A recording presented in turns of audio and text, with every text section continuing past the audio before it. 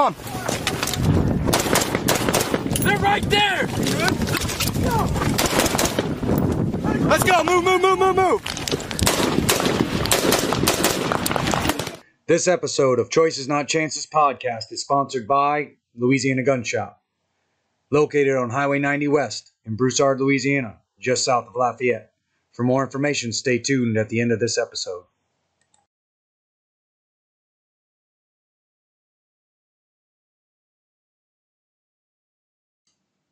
This is Choices Not Chances with Matt and Ryan.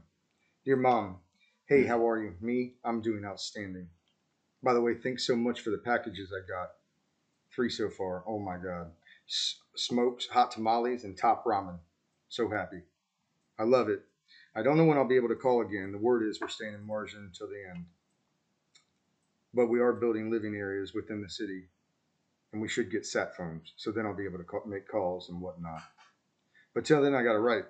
So far, this has been a weird war. We made 12 straight days before the fighting stopped. The Afghan army and police, along with the local population, say that the Taliban is gone, but we have intel that says there's a lot left. Some are staying and putting IEDs in the ground and shit, so it's not too bad. The worst thing that happened is that Hanson, my roommate, was killed by machine gun fire.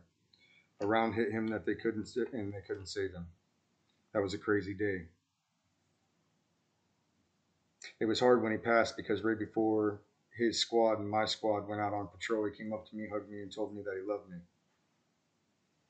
And that was the last thing that I said to him, was I love you back. But it's good now and he's gone, but not forgotten. A guy in my team also got shot in the shoulder on Valentine's Day. And that was my favorite day of fighting that we had. He was okay, but we had a New York Times reporter with us that day. And those guys got some badass footage of our squad fighting. They made a video of me and my roommate Pritchard fucking the Taliban up. It's so fucking cool. You know,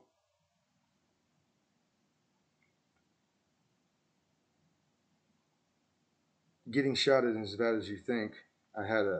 Getting shot at isn't as bad as you think.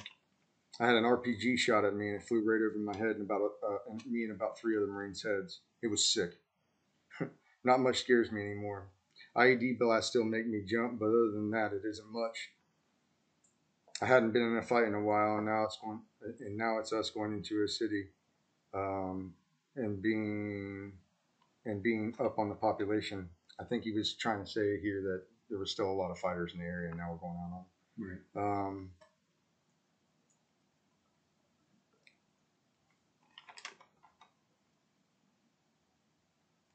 I wish there was more fighting, though, because time is going by so slow. But I had some fun stories to tell when I get home for sure. I miss you so much, it's nuts. I know we're all over the news, and I don't want to believe it, and I don't want you to believe it all. Like, a lot of it's bullshit. I know, because wives and parents said the news articles about 3.6 kilo, sent us news articles about 3.6 kilo, and we laugh. So yeah, but I love you all so much. I miss you all so much more, and I hope to hear from you soon. Always and forever, your baby boy. P.S. Sorry the letter's short. Not a lot of time to write between post patrols and sleep. And that was a letter written by Michael Grimes to his mother. And about the midway section of the actual push, so maybe like about a month and a half in, and we got Grimes here today with us. What's up? What's going on, man? Not much. Not much. That's my mom kept that, man. Yeah, welcome to LUNCHBOX. Wild, man. Big fan of LUNCHBOX. It's wild 10, 12 years afterwards to look back and see where your mind was at, and yeah, I didn't find that until I called you a month before coming out. Yeah. I was like, I found this book that my mom had, and like that letter was there, and I tripped out. I was like, that's gonna be cool to be on to read again and see, and I wanted you guys to see that. Awesome. And so today, going right along with the book review, we're gonna get into it. We're gonna We're going to talk a little bit about the book review. Most of the stuff is going to pertain to you, and then we're going to get your perspective on it. I know a big thing is that I was a squad leader in the platoon, and then, or in the squad, and then Matt was the APL. He's the next guy, the team leader. But you were also a team leader, but as a new guy, stepping in to fill some big boots on a big deployment. So as a new guy with no combat prowess, no experience other than, the workup and the training that you got, and then, as fate would have it, the leadership that was in place was not gonna suffice, and so you had to step up and fill a role, and so we're going to talk about it today. Hell yeah. Mm-hmm. What you got for us? I think we need to start at the beginning. Let's go. Let's talk about whatever you want to talk about. We want to know. Tell people why you joined. What was the calling? What was the reason if there was no calling? A lot of times guys join for different reasons. So we like to maybe start a little bit in your youth and then work up to whenever made that decision for you to want to go ahead and join. Yeah. I mean, I had no real reason to join except my upbringing. I had bad upbringing. And I had this mindset of I was going to do everything my dad never could do, my biological dad. And I remember growing up hearing he tried to sign up for the Army or something, and then story has it he ended up hurting his knee before they sent him out, and he just didn't go. So I was like, I'm going to join, but I'm going to join the best. I wasn't going to join the Army. I was like, who's better than the Army? And it was the Marine Corps. Hey, bro! So Obviously. I was like, well, what's the best thing about the Marine Corps? And they were like, the grunts. I was like, that was it. That was literally how I did it. And, obviously 9/11 and stuff happened. So I was like, well, I've already said it this far. I was like, I'm going. And I never looked back. I went to high school, joined the ROTC. It was a Marine Corps ROTC at my local high school. We did drill team. A lot of us, everybody that went to high school with me, but went to boot camp with me, a lot of us were going. We were national drill champions. I had drill instructors there yelling at us, nothing like boot camp, but, I got a feel for it. And I depped in when I was 18, so I was held back. So I spent a year in the whole pulley program, working out. And then I graduated high school, and 4 days after I graduated, I was in boot camp. I didn't even take summer. I was ready to go. I was no time off. I told my recruiter that dude when he signed me, I was like, if I go, I go. I was like, I'll do whatever you need me to do while I'm in school. I was like, but once it's done, it's done. And that was it, man. I didn't enjoy the summer. I had my friends come over for a couple of days, and then my mom threw me a going away party. Hugged her. Got on that we took a van from Florida to here, dude. Oh my God. There was like 14 people in that van. And I left, and that was it, dude. And I never looked back. Never looked back. Wasn't worried, nothing. My mom hated it. She tried to talk me out of 03, but my thing was if my biological dad couldn't do it and I wanted to be better than him, that's where I was going, and that was it. There was no other rhyme or reason. We couldn't have even had a war. 9/11. Anything you can do, I can do better. Dude, that was it. And then 9/11 happened. I was like, well, if I'm going 03, I was like, I might as well go all the way. That's right. And 10 years later. Motivating. Rah. So, okay. So ROTC background, going to outdo my father. And, I've never heard that one as a reason, I was thinking that. However, I've heard a lot of reasons, but hey, can't hate. Outdo the old man, outdo the old man. Let's get into, you brought up boot camp, and, every time a boot camp story is told, my heart starts to feel real warm. So can you just give me a brief synopsis of your boot camp life? I was, you guys know how I am now. You guys know how I was in the fleet. That was me in boot camp. I was trying to get in trouble. I enjoyed it. Like, you get those people, I don't want somebody yelling in the face, they punch me. Like, if we was going to be stuck in a barracks cleaning weapons, I was going to do something to go to the sand pit. Right? My kill had told my mom about it. I'm sure she remembers hearing from Claude Romero about it. My old kill hat. We graduated. He was like, "You want to show him what the sand pit's like, Grimes?" I was like, "No, not in Chucks, bro." Like, what? But that was me in boot camp, dude. I was always getting in trouble on purpose. Working out, I had fun. I loved waking up. I tell people all the time, if I was not messed up medically, I'd go back to boot camp. I'd go back in an instant, man. I enjoyed it. I had fun. I know a lot of people are like, it sucked, but I thought it was cool. Nice. Okay, so we get past boot camp and you get to the fleet. Let's talk about that. Getting to the fleet can be something. Let's say, okay, to the fleet, you're not even there yet. You got to go to SOI. You got to go to Infantry Training Battalion and get in your fundamental building blocks to becoming the No. 3, essentially, following boot camp. And so, what you got on SOI? SOI was cool. I actually made really good friends with my instructors while I was there. I seem to do that a lot with the higher ranking guys. I mean, y'all know. I'm actually still friends with him to this day. He's a cop now. I don't care for SOI as much. Basic gun training. It's kind of blah. It was quick. What's it, a month? But like nothing. I got my signing bonus when I was in SOI. Like it hit my bank account. So like that's like the coolest thing I have from it. There was no like richest man in the world. It was gone. It was gone. People tell me stories about how like you set up your foot lockers in the fleet, and I was like, I had game systems ready. Like I had things. I sent a bunch of stuff to my mom's, and then like when I went to the fleet, she sent it to me, and that's what I do with my money. But I mean, SOI, I get it, but you know, as we'll talk about later, it doesn't prepare you for fleet life. Like boot camp makes sense to me. Fleet life makes sense to me. I feel just SOI is just like here's weapons you're going to use, but you're going to learn about them when you get to your job. Well, it's a familiarization, really. They don't have enough time to make you act. Right. But that's just me. I know a lot of people like SOI. I was just a boot camp kid. I love boot camp. Check. Okay, so let's get to that first night. Leaving SOI, following graduation, and checking into 3-6. I didn't check directly into 3-6. I believe they were on a MU. Okay. I don't remember 100%, but I remember we were in some like standby. We had Corporal Ringgold, I think was his name, that was in charge of us. Forming.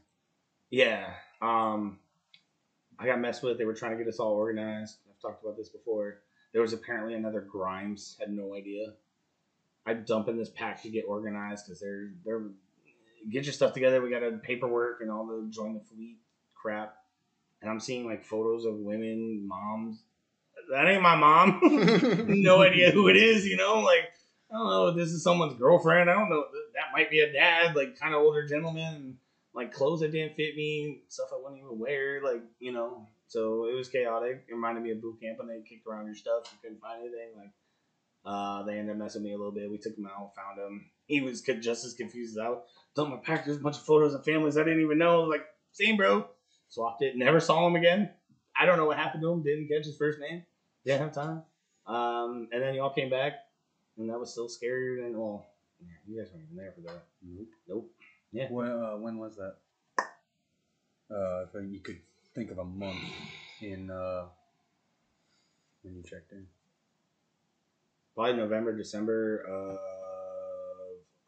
08. Yeah, it would have been 08 because our workup was in 09. Yeah, so November, December of 08. Yeah, I didn't get to 3-6 till March, if I remember correctly. We were a little after that. And I mean, it was scary. There was some. No, they had come back from that deployment. Yeah, because now that's starting to hit now. And we had only been told.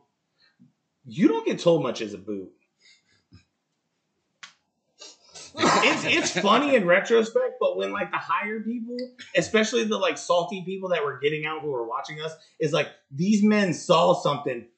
What is something after boot camp and SOI? Something at this point could be anything, and you're in a combat unit, so that like heightened sense of like, am I going to be beaten at 3 a.m.? You heard stories from your elders. You know what that was like, and if you don't know, I'm not talking about it. But you know, I don't know these people, and now I'm knowing they come back from a combat deployment. All I get from the leadership, the corporal level type stuff, is they saw something. And they all look grumpy. They all look mad. And then they hear boots, and it's like their mouth started watering. I was like, I'm going to die. I was like, this is it. This is what's going to happen to us. But, you know, they took us in. You know when y'all came, like, we was always a real tight-knit group. They took us in, and they prepared us. That's all I'm going to say. Good training. Good training. Worth it training. Good training. Things. Do hard things. Do hard things. A lot of them up. They see me, I'm down. You know? Team building. Oh A yeah, lot of team building on that first night. lots of team building. I learned stuff. Lots of team building on the first night to the fleet. That's a fact. Yeah, that's a fact. It was scary, man. But they was. I knew I was gonna have fun. It reminded me of a less intense boot camp. Them boys were motivated. It's interesting because my first day in the fleet was more intense than boot camp. Really? Dramatically. You want to hit that story real quick? Negative. Okay. I only say that because pattern's awful there. Matt and I did it the other night. You can't replicate a drill instructor scream unless you've done it.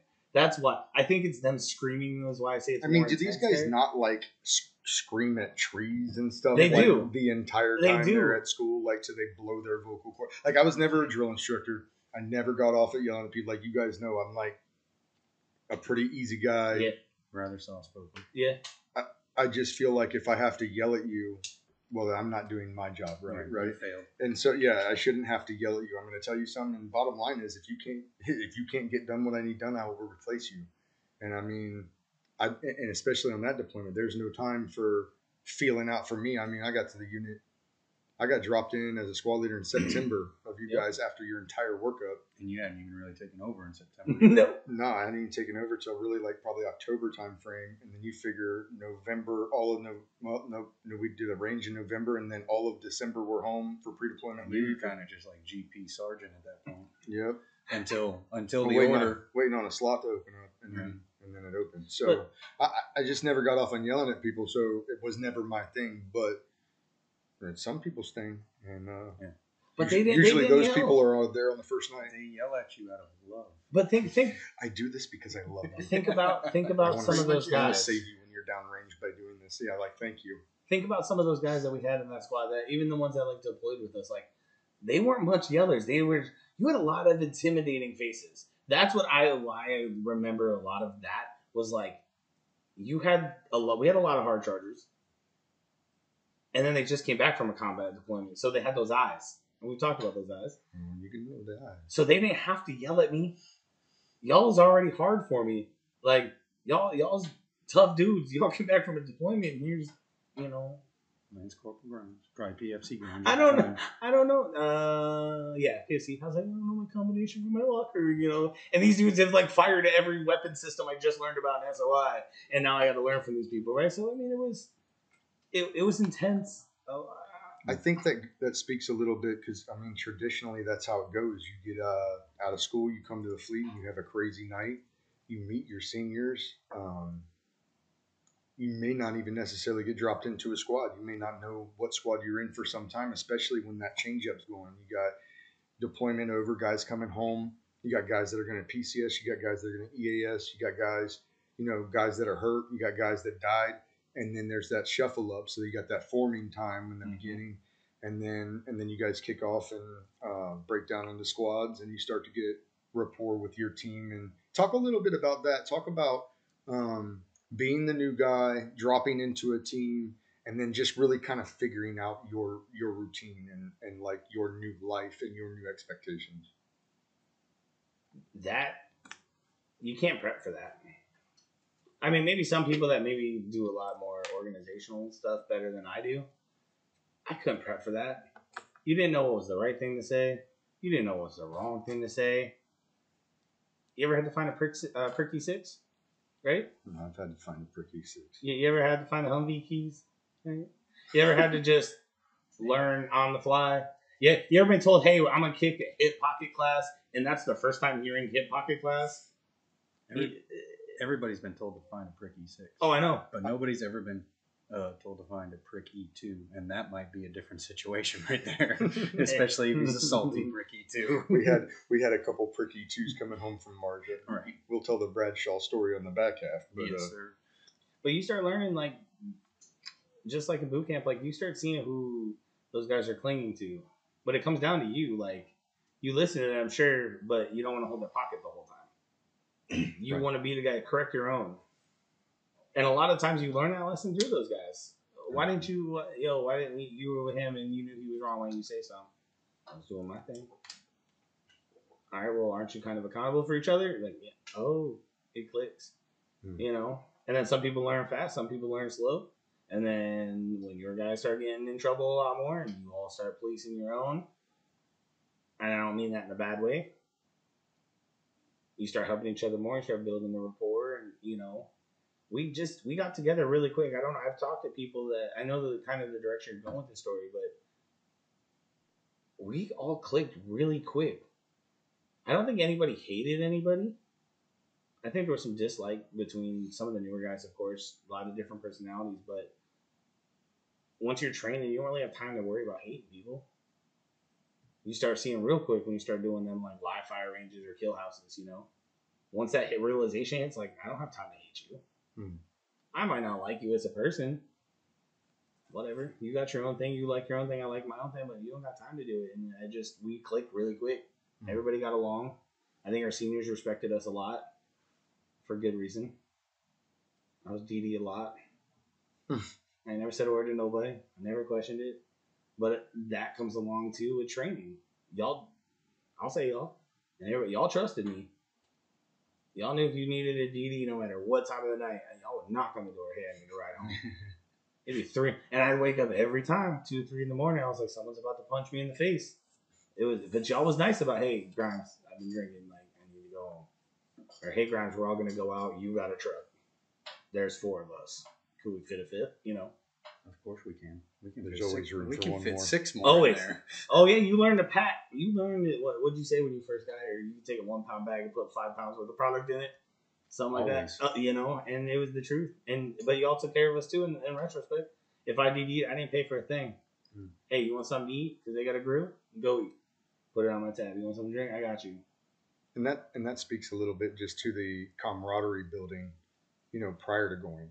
You're doing this training all day. Yeah, you got the personalities, and you're getting some all day. And I mean, of course, there's those, there's always a 10% that, are maybe there for the wrong reasons, or maybe they're just not even there mentally. And you got to deal with those personalities and stuff. But like, I would say that, at least for myself, and I would say in general for Marines like shooting guns. We like blowing stuff up.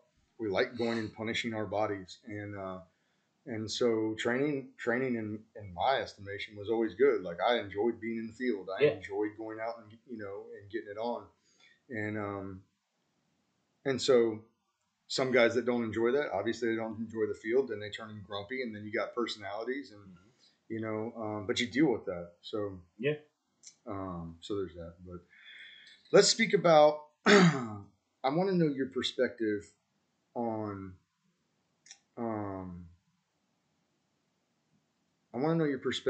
late 2009 troop increase is called for by General Stanley McChrystal and then approved subsequently, and things accelerated quickly, as they say. It was, we're gonna go to Okinawa here in first part of next year, to, hey, you're going home on pre-deployment leave in 30 days because we just got shifted into a main invasion operation into Helmand River. Go see your family, and this is serious, boys. Like, that's the brief we got. So, like, what's your perspective on that? Like, how did you take it? How did you break it to your family, if you even broke it to your family? And just the mindset of going home on leave and seeing the family for possibly the last time, especially going, knowing the brief that we got right before we went home. So I remember we were on the rifle range. I tried to skate out of it with Pritchard doing swim claw. That didn't work in my favor. But I remember at some point in rifle range, Big Whiskey pulled us out, and we grabbed some like ancient Vietnam TV, and that speech came out about the invasion. And this comes in what I said earlier, like, Boot don't know. I don't know where the Lance Corporal Underground gets their information. None of it made sense to me, and I never thought to ask, because, like, that was a stupid question. And when Boots ask stupid questions, Boots get stupid answers. That's all I'm going to say about that. But I remember hearing it, and, y'all was just like, yeah, we're going to, I think we did CAX after that real quick, and then, or something, and then it was like, we're going home, and then we're done, and we're going. Never thought that. I didn't know what the heck it meant. I was like, okay, I get to do my job. The realization never really hit me. Okay, we're going to war. We've been at war. I went home, told my mom. My mom saw the same interview that we all watched. But I hear you guys talking about it, and I'm like, where'd you all get all that information before we did anything? Like, how does that come down? And then it was right. Everything that I needed to know was given when it was needed to be given. You talk about it now, and you guys were like, we had heard we were going to Marjah. I didn't know we were going to Marjah until we were in Afghanistan. I'd never even heard of Marjah until we were in Afghanistan. So when you guys talk about that stuff, I'm sitting there and I'm trying to think, it's like, was I just told? But Boot Me was like, I just need to be told what roof to get on, so I didn't care where we were going. But everybody's like, yeah, we know about it, homie. He's like, yeah, we known about this for 7 months. Like, where was I? How did I hear the speech? How did I go home? And then how did I not know about Marjah until I was over there? My fault. It's okay. They're directional. You're fair. I'm like, how did I not hear about that? It's called Google Glass. I mean, The man, president gives a speech and just kind of do some research. Listen, yeah, but break it down. I mean, think about your life at the time. You're on constant chaos. You're up at 5 a.m. You're PTing. You're going to train. You're still trying to figure out like your new life. And then an announcement comes, and maybe it didn't get past you. I mean, I know it got past the platoon in Word. I mean, But something if was you're passed. if you're having one of those days where, whatever, either it's a bad day, a busy day, a fast day, whatever. What are you catching? What are you logging in? You know you're leaving. You know the deployment got shipped. You know it's somewhere in Afghanistan. Yeah, And maybe you just didn't hear the Marjah part, maybe. right? Or maybe not even known. or I don't maybe know. no. I know for sure that the name of Marjah was released to us before we went home on leave. Okay.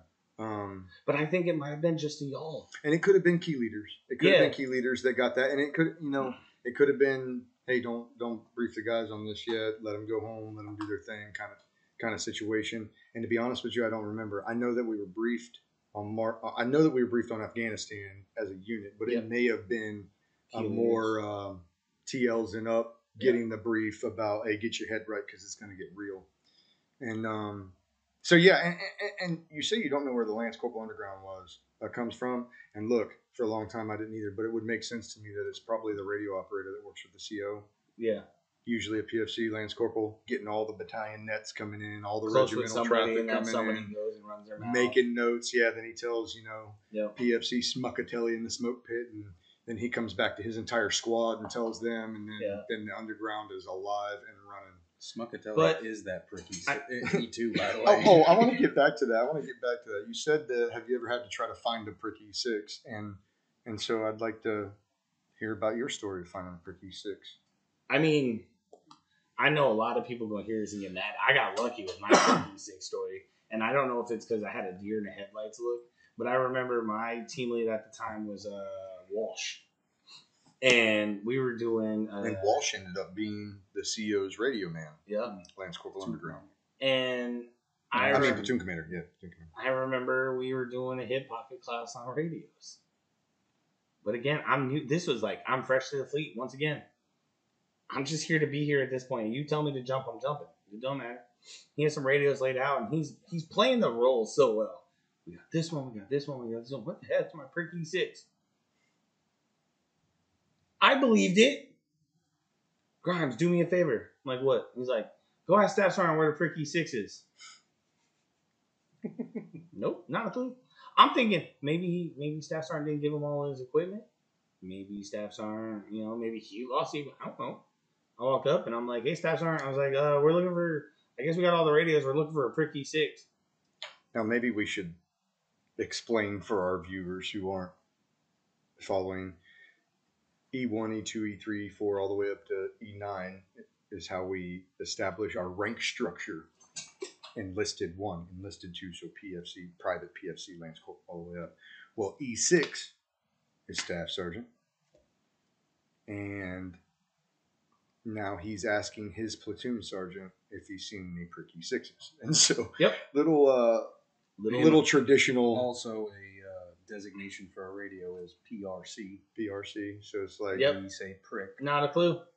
Not a clue. So I go up to him and I'm like, hey, prick E6s.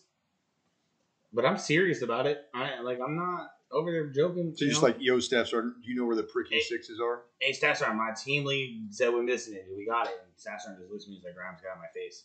Now, mind you, Boot Me, I'm like, my team lead just asked me to do something. Now I'm coming back empty-handed.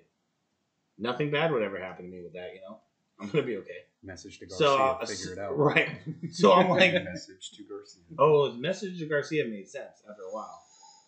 Also, mind you, for y'all who don't know who Big Whiskey is, we call him Big Whiskey for a reason. That's why this story's funny, or it could have been funnier.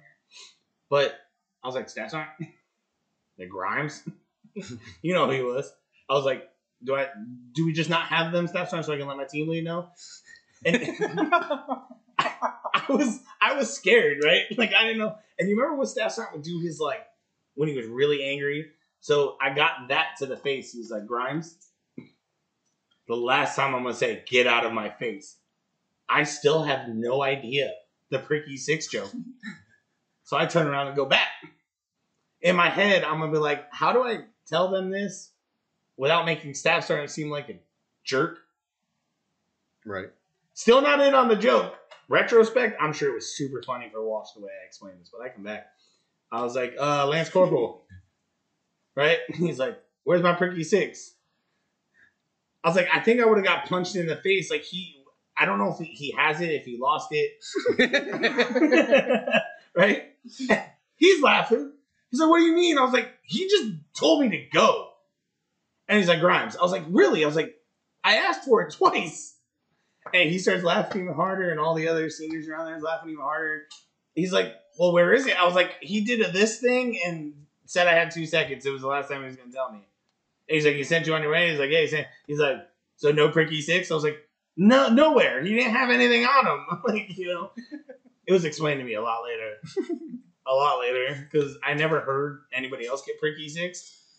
Well, there's been several that have been pricky 6. I've heard stories when I got out. I've talked to people, but like that was with my Staff Sergeant stories. That was the one time nothing happened with Staff Sergeant. Yeah, we'll get into some of those other ones. Oh yeah, we got funnies. The other thing about that is knowing who Walsh is, and Walsh was very serious and dry to the point, but he did have a good sense of humor. He did. So he was the one to pull that off. Oh, for perfect. sure. Because I guarantee Grimes was so scared when he came back. Walsh scared me, bro. Walsh literally scared me. Like, he was good at PT and stuff, and I was still kind of, I was skinny, but I was chunky skinny, right? I always had that. You were beginning your ascent to fluffy. Y'all, they called me Fat Boy the entire Marine Corps career. I was always Fat Boy. Like, what's funny is you can weigh 165 pounds and be considered fat in the Marine Corps. Yep. So, kind of a lose-lose for you. Okay. So we're past that, and now we push into Marjah. Well, let's talk about January. So we get back from pre-deployment leave. Oh, we make it to. We rewind the pre-deployment leave. Let's go to pre-deployment. After the pre-deployment leave. Sounds like he's got something on that. That's when I was promoted, which made this entire deployment even scarier. So kick that. I know y'all know more backstories on it, but, pre-deployment leave, again, I don't know we're going to Marjah, but I tell my mom, as you can tell from the letter, I probably downplayed it, even though, hey, being shot at's fun, Mom, but, like, I always tried to play tough for my mom. Always. But really, not really. But not kind of. But sort of. Like, same, but different. Same, but different, right? Mm-hmm. And y'all know how I was with my mom. I played tough with my mom. Like, worst situation in the world, Mama wasn't going to see her boy be upset or scared, right? But I told my mom, trust the guys. Mind you, we still didn't know Ryan all that well. Right. But I reassured to my mom, hey, we're a tough-knit group. We're a strong squad. I was like, I believed in Ryan. I lied to you, Mom. I'm sorry. I didn't really know Ryan all that well. We can talk about that later, too. My whole thing with Ryan was just because I followed Suresh, right? And I had plenty of talks with Creel and everything. But I was in the barracks. I want to say it was within that first week back. We were still doing, like, SIF stuff with the new guys. We were, like, getting PCCs and PCIs felt like every day a thing, maybe twice a day, like, adding something new, taking things out. But I remember, I think E-Man called me on that one. And him and Big Whiskey were down by the watering area. And I think you had come out there as well, or you were walking towards there. I remember you being there. Somebody was there with them, but they called me down. They brought Vocolo down. I don't know if Simmerman was there. Yeah, that was myself and E-Man. Was it you and your email? I think Big Whiskey was there too. Yeah, I remember seeing you three for sure. Then I remember Colo came down. And I remember E-Man kicked it. You know how E-Man was. He was gonna motivate this as motivating as possible. Mm-hmm. He's like, hey, there needs to be some changes in the squad. He made us all feel good, and then he was like, Grimes is gonna be your team, and I'm like, I remember I looked at Colo, who is a combat veteran. I looked at Simmering, who's had experience, and I'm like, I looked at y'all, and y'all looking at me like E-Man smiling. He's puffing the chest because this is motivating him after his speech. I'm like,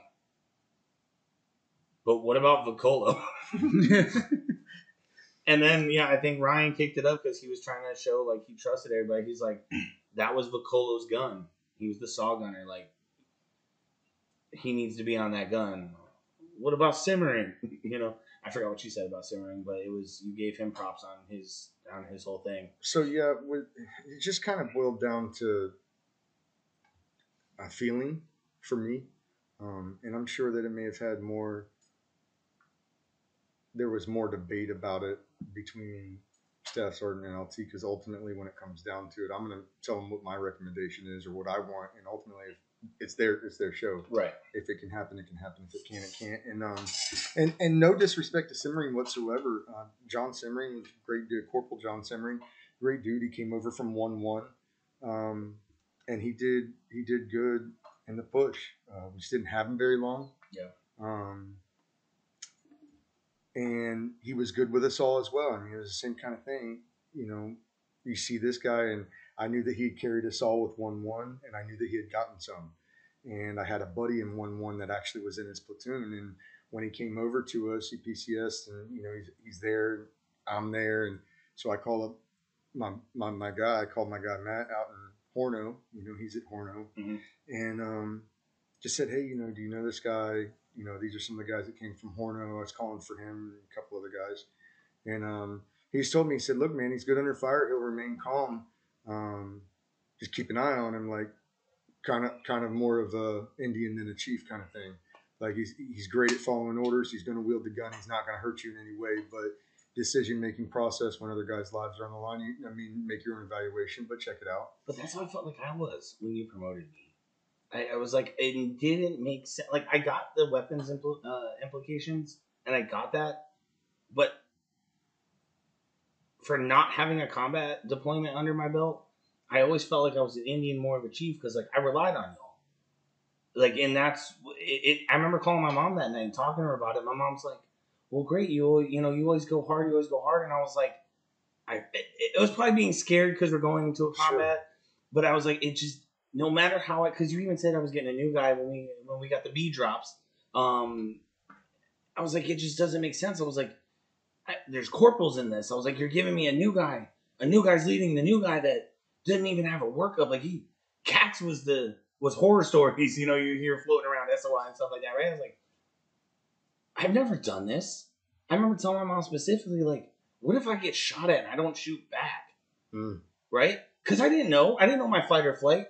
My fight or flight was in training. It was controlled ops. It was there. We were there. We had blanks or whatever we were using. I was like, why me? What have I done that's been like, you're going to put a team under me and I'm bringing everybody home and rah, rah, rah. It never made sense to me. Even while we were in it. A lot came down to instinct and not just mine. Obviously, I give my recommendation. I say what I say my piece. But, right. But the rest of the leadership had the same instinct, had the same feeling. Said, and ultimately, if you didn't take that position, Simmering's gone with his leg issue early in the deployment, and then you're taking that spot anyway because Vocolo's shot in the first 2 days, and we haven't even gotten to that yet. And, I mean, I know we're not there yet. I never even looked at it like that. I mean, if you look at it, you was going to take that spot anyway. So, and another big thing was, you just got stuff done. You were able to get stuff done. And you might not have always got it, made it look sexy, but the same with nothing. I did look sexy ever. I am very uncoordinated. Well, there was one. Get it done. Yeah. There was one sexy thing you were part of, but we'll get to that. Okay. Oh man, I don't even want to know. No, 5-day war LCpl. Good story. Oh God. You called that though. I didn't call that. I was just. No, but you made it look sexy. It was sexy. Okay, so we're past that. Sorry. They're directional. Only the second podcast, y'all. We're getting used to the equipment still. So that gives us a little bit of perspective, right, on what you're viewing, and honestly, we haven't talked about that. So it's that's like, yeah, I get it. But instinct. It came down to instinct. It came down to just purely that gut saying, let's make this recommendation, and then if they go with it, cool. They went with it, and ultimately, I say you handled your emotions good, because I didn't think that you were scared when you got it. It was kind of like a smile and nod. Roger that, sir. Yep, motivated. And the pit, it was E-Man. That's what I'm telling you right now. That, like, the way he set it up, like, if E-Man, if you listen to this, if you didn't actually believe in me, but consensus put me there, I never would have known. And I looked up to E-Man, hell or high water. So, like, that puff chest, he was, Grimes, you're going to do this, get some, blah, blah, blah. Like, the pit in my stomach was there. I wasn't showing it. No way I was showing that. He always had that, like, that little evil smile. You see his white teeth. Yep. He's, like, nodding his head, crinkling his nose up. Yeah. No, because I was also scared, too. Like, if I was scared and he saw I was scared, was I going to get that email wrong? Was he gonna give me extra training to make sure, like, I know you can do this because you're not gonna keep up on me, but you're still gonna try that thing? Like, no, it's gonna sit where it's at. I'm gonna go call my mother, right? I'm gonna vent to mommy, because no Marine can say they don't call their mom mommy. Like, I know y'all love your parents. I went to my mom. My door was shut. Hanson was in the room. I think his sister and the family came down. He was gone. I was in my room. I'm on the phone, Mom, and that's everything I would have said to you. Went to her. And my mom was just as motivated, though. She's like, you always try to go hard and do everything great. And, like, they saw that in you. And, I'm like, Mom. But I'm scared. When I was home, you don't want me here. And now you're motivated. I'm a team lead in the place you don't want me to be. And she was motivating you, though.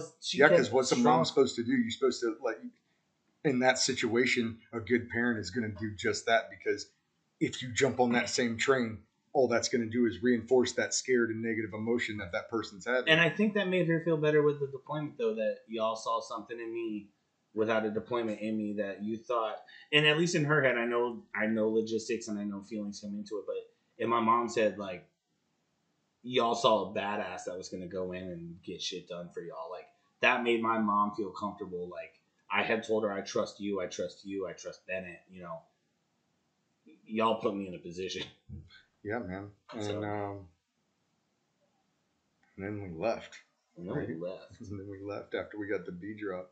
When he refers to the B drop, he's referring to, we come home off of post-deployment leave, or pre-deployment leave, I'm sorry. And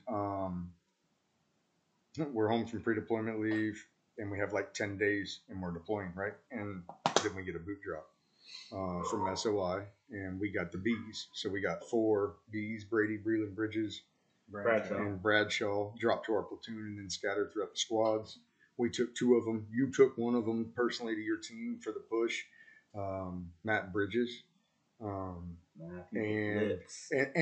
again, guys, you want to talk about trial by fire, take 2 privates to your squad out of infantry training battalion one day, run them to SIF to get all their combat loadout, run them to a range to get them a combat 0 on their weapon that they've never even held before, and then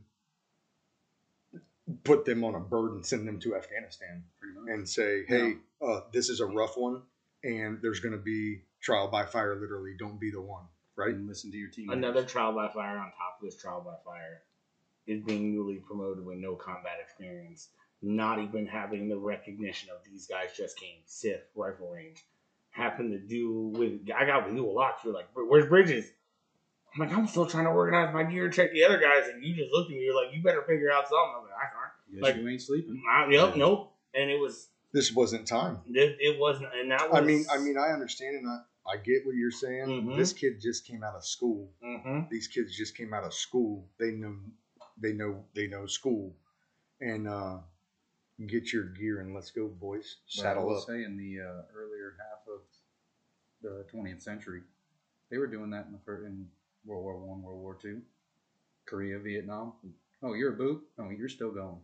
Yeah. There's no workup for you. You're getting on a ship, and You're going Like the and- Tigerland for Vietnam. We're going to run you through Tigerland one time and then send you over, right? Right. We're going to run you through one real bad training evolution with some guys that just got home and then send you over. Exactly. The only reason we don't think of it like that is because they tried to build in a schedule of workup for us, but at that point, we didn't have a choice. Right.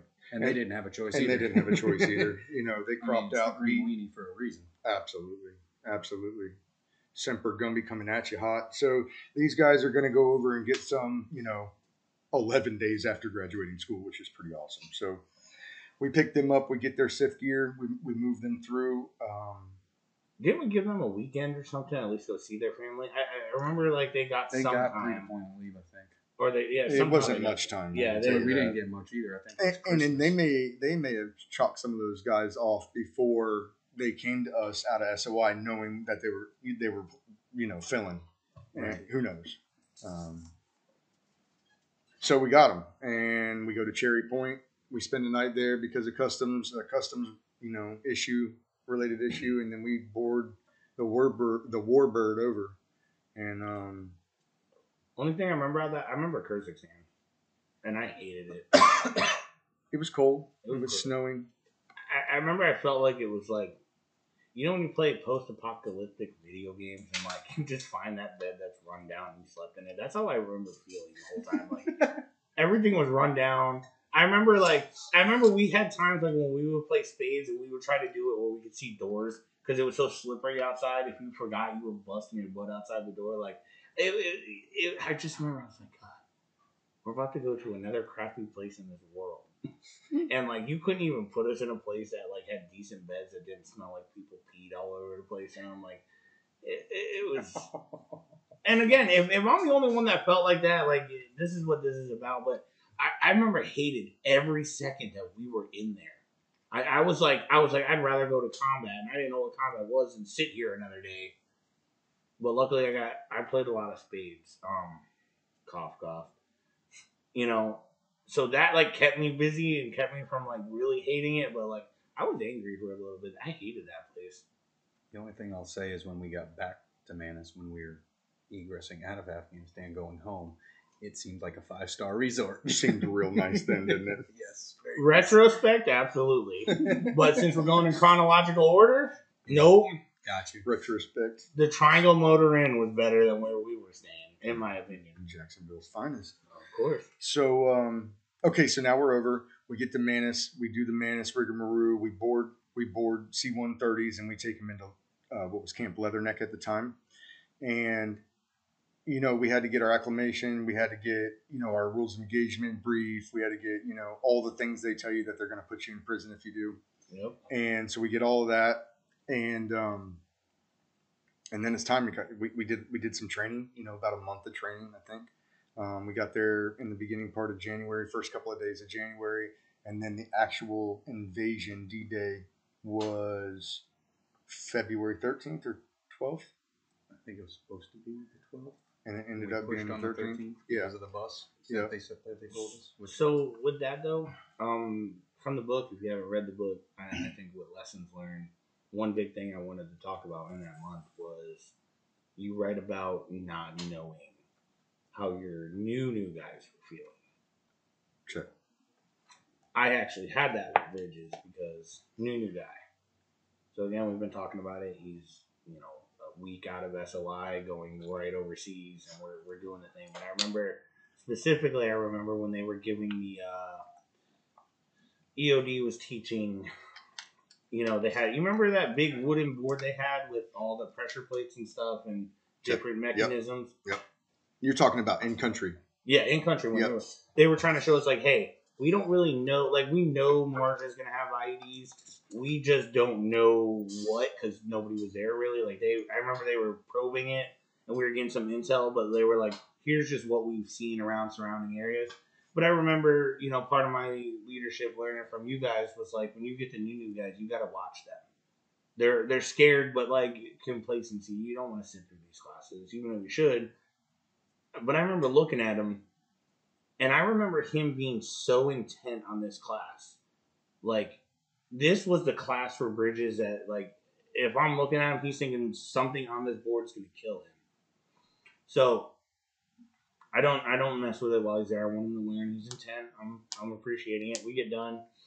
I think we had break for the day. Like it was like go to chow, kind of hang out, go over your gear, make sure your birthing area look well. And because we're still Marines, right? We're still Marines. Accountability all the time. That'll be a story for later. And I pulled Bridges out, and I was like, hey, man, I was like, let's go to chow or something. I don't remember. I took him just by himself with Toby Colo, like, leave us alone, And I was like, hey, man, I was like, are you good? He was like, what do you mean, Lance Corporal? I was like, no. I was like, no team, like man-to-man stuff. I was like, let's get a real talk. I never really had one. A lot of it was me trying to replicate you guys. And I'm shaking. That's me. I know. I'm trying not to twitch. I'm trying to hold the table. And it's funny now, but then, like, I talked to Ryan about this. He looked at me and he's like, I know somewhere around the lines of, like, he's knows there's nothing I can do, but he's seen the movies before. Still don't hit me what he's talking about. I'm just trying to talk to the kid. I was like, what you mean? He's like, I know you've seen the war movies. The new guy always dies first. Mm-hmm. And I was like, well, I tried to be positive. I was like, that's not always true. And he's like, bro, he's like, more new guys. He's like, we're those extras in those movies that get blown up. And that's when the realization, like, how new these guys were. I'm a new guy, in a sense, as a team lead with no combat experience. I was like, you trust me? That's really all I said to him. He's like, well, I have to. I was like, that's fair. I was like, are you scared? He kind of looked at me. I was like, be honest, are you scared? He was like, well, yeah. I was like, then you can survive. I was like, I'm scared as hell. He's like, you don't look it. I was like, I ain't going to show you I'm scared. I ain't going to show Ryan I'm scared.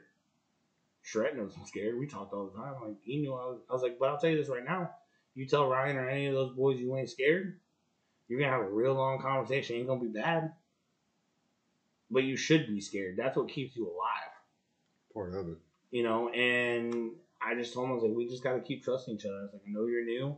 Ryan was new with us. I was like, we put all our faith in him. All our eggs was in the basket with you, dog. Yeah. All our eggs was in the basket. No choice. No choice. Ditto. Hey, choices, not chances, right? Mm-hmm. There was no choice. It was made for us. It was made for us, And I told him this the other day where I was like, I think that's what kept me alive. That's why I wasn't scared to die. Hell or high water, I was going to make sure I got that kid home. We fast forward to the end, it's not a long story. I just pulled him aside and I sat there. I was like, hey, Bridges. I was like, you remember what you said to me? And he was like, no. I was like, and I just looked at him and I smiled and I said, hey, Bridges, I thought the new guy dies in this story. And if I died, I was going to save him. And brought him home. But I think they all were like that. Him, Bridges. Yeah, and I could imagine that would be, think about that. I've never been put in that situation. I always got great training before my deployments. I didn't get a workup of you guys, but I had already led a squad in combat. Mm-hmm. Prior to that, I'd already done multiple, different kinds, but multiple deployments before that. And so, that's a lot. That's heavy. That's heavy. And this kid's 18. All of them. They're all 18. And I didn't have time to. I don't even think I talked to you about that. I didn't have time. I didn't want to put that in my head.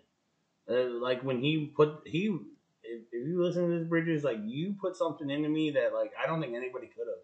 That realization was like, I didn't have time to talk about that. And that speaks to.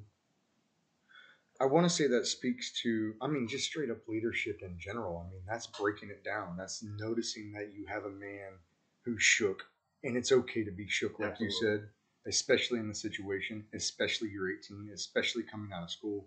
You're shook up, and you can handle that a variety of ways, right? You could go hard at him. You don't be a pussy. Whatever you want to say to him to try to motivate him. And for some guys, that might work. That wasn't my approach, nope. And I'd like to think that some of you guys fed off of the way that I handled business, and I feel like the way you handled it was good. You take them offline, hey, dude, we're in country and we're about to do some stuff. I need to know where your head's at. Yep. I need to know where your head's at right now because you can't tell me it's okay right now and we don't talk about it and then we go do this and it's not okay. Not okay, yeah. Like this is the time we're not being shot at. We're not in harm's way. Let's bang it out right here. And then sometimes sometimes there's not much to say except for, hey man, I got you. Yep. Like, you know, if you don't make it, I ain't making it because I ain't coming back without you. Yep. And then the difference is you really mean it. And when people feel it and you really mean it, you know, they take it. They take it and they say, okay. I mean, and at that point, you don't have a choice. Yep. I got to make you feel better. I got to build some rapport. I got to get your head right. But we're still doing this. Yep. Like, this is still going to happen. We ain't going back home. No choice. There's no choice in this. So, I will say too, just thinking about it now, that gave you purpose Boom. as a team leader. Yeah. Because who was the other guy on your team? It V. was Vocolo, and then you had Simmering. no. In the beginning, that's Simmering how it was before he broken. left for the Yeah. quarter. It was Simmering, Vocolo, and Bridges before all the breakdown happened. Yeah. Okay. But still, so you got two guys on your wavelength. right. And Actually, then now almost They were as above far me. as experience Yeah. above you. So that actually putting him in Grimes' squad or Grimes' team was actually a really good move. Oh yeah, dude, definitely. I don't know if you thought about it like that at the time. No. but- Well, I mean, we needed to fill the team. Right. Hey, So you you're know, not going it to break was the like other we- two teams. I up. got 4 Bs. Right. You get 2 of them. Cool. They're going in the squad that's weak. Right. Or the team that's weak. The team that's light, not weak but light, Like, equals weak. But that gave you purpose as a team leader and And something that's to what- strive toward and make sure your stuff's doped in every Yep. time you go out on patrol. You know? Absolutely. And that goes to leadership. That goes to the different styles of leadership. You got some guys that are going to operate differently. My style of leadership was always, I got you. Like, hell or high water, I got you. We're doing this. We're together. And I always, and you know, much to my demise after everything happened, but I always took my guys in like family. Like, as soon as your mind is possessive, this is my squad. These are my guys. These are my team leaders, and I am responsible. And then as you're a team leader, these are my guys. I'm the team leader. Ultimately, I am responsible, right? And so that is the ownership piece of leadership that I would take on going into combat with guys is you are just an extension of me. You are my arms, right? And so I can't lose my, you know, obviously. And then, and so that's what Bridges kind of gave to you, and you gave to him back, saying, hey, man, we in this together, and this is going to be bad. mm-hmm. Like, as you know, as all estimations are pointing, this is going to be a rocky road, but we are okay. And even when you're scared, presenting to your subordinates that we are okay is important. And you did that good. And I think our squad handled a lot of that good. Yeah. And so, okay, so great segue, great feeling for, you know, how do some of these younger guys feel? You being one of those younger guys, clearly 20 years old, and then you got Bridges at 18, fresh out of School of Infantry, Infantry Training Battalion, and we're in it. Manus Air Base. Yep. Manus Air Base, C-130s into Leatherneck. Briefs are over. Pleasantries are done. We've met our ANA. We've done a live fire range. Everybody's comfortable. And it's 2:30 in the morning now, and we're standing with our full combat load and heavy day packs full of ammo. Every guy on the hoof's probably pushing 300 pounds. You were probably a bit more than that. And it's funny you say that because when y'all was talking about it on your episode about what we had, y'all didn't cover what we didn't have. I think I had, because I had to make room for the extra. Right. Extra. I don't remember what was in my pack. I remember there were times when like one of you two came up with just a random assortment of things and was just like, things that go boom. hey, Grimes, we made room. You make room. And I stared at you and you're like, and don't worry, the team leads made room. And I remember looking at my pack. I'm like, well, I guess I need at least a pair of socks, a pair of skivvies. I was like, so everything else can go. No underwear. I'm like, all right, so I got room. 5 pounds into a 1 pound pack, right? Exactly. And then hang it off the side. I think I even dumped water. I didn't drink a lot of water anyway, so everybody's like, you did what? Like, right, took all my water. We'll get to that. Yeah. But my pack was nothing but munitions. Hey, man. And like, guess what? You weren't the only one. Oh, I know. When they brought those pallets out for our squad's ammo loadout. Mm-hmm. Every squad organic weapon stacked to the brim. I know in my pack alone I had 2 claymores. I think I had something like 6 frags, a couple thousand rounds of 240 ammo.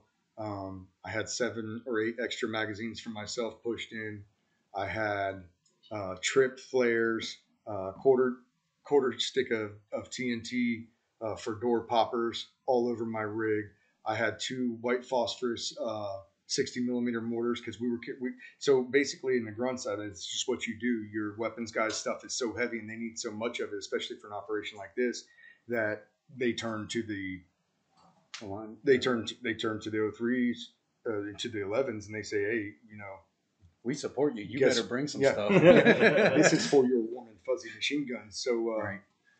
take 4,000 rounds and we'll get it from you later, kind of thing. And so it was literally every person in the squad probably had a 100-pound day pack that was just the ammo, and then what they chose to try to swing off the side of their pack for creature comforts after that. And I had a body bag as well. Yeah, and body bags. Everybody had 10 sandbags, either packing their flak or their bag. Yep. To start trying to build up some defenses once we got a foothold within the city. That was the scariest thing you ever gave me. The body bag. I remember that. That's when I was like, oh, this is real. Like, yeah, some people are going to listen to this that aren't in the military. So I'm like, you're going to war. What do you mean that's real? When they hand you a body bag and you start putting the pieces together, there are no American footprints within this city. And it made sense. Yup. That silence. Yep. You're like, yep. Yeah, so we got those body bags the night after LT's warning order at Dwyer to pack so that we could leave for Leatherneck for the flight. And I remember that we had a great speech. We had just gotten our order. We had just been notified that they estimated, between 500 and 1,000 hard fighters ready for us. And we got our scheme of maneuver as a squad. Subsequently, I gave the team leaders my order a little while later that night, just as we worked out schemes and maneuvers, in those first couple objective buildings that we wanted to get to and really post up at, which all went well. But yeah, the command came up and we spread loaded like some 20 body bags amongst 40 guys, and that sets in That's a good percentage, isn't it?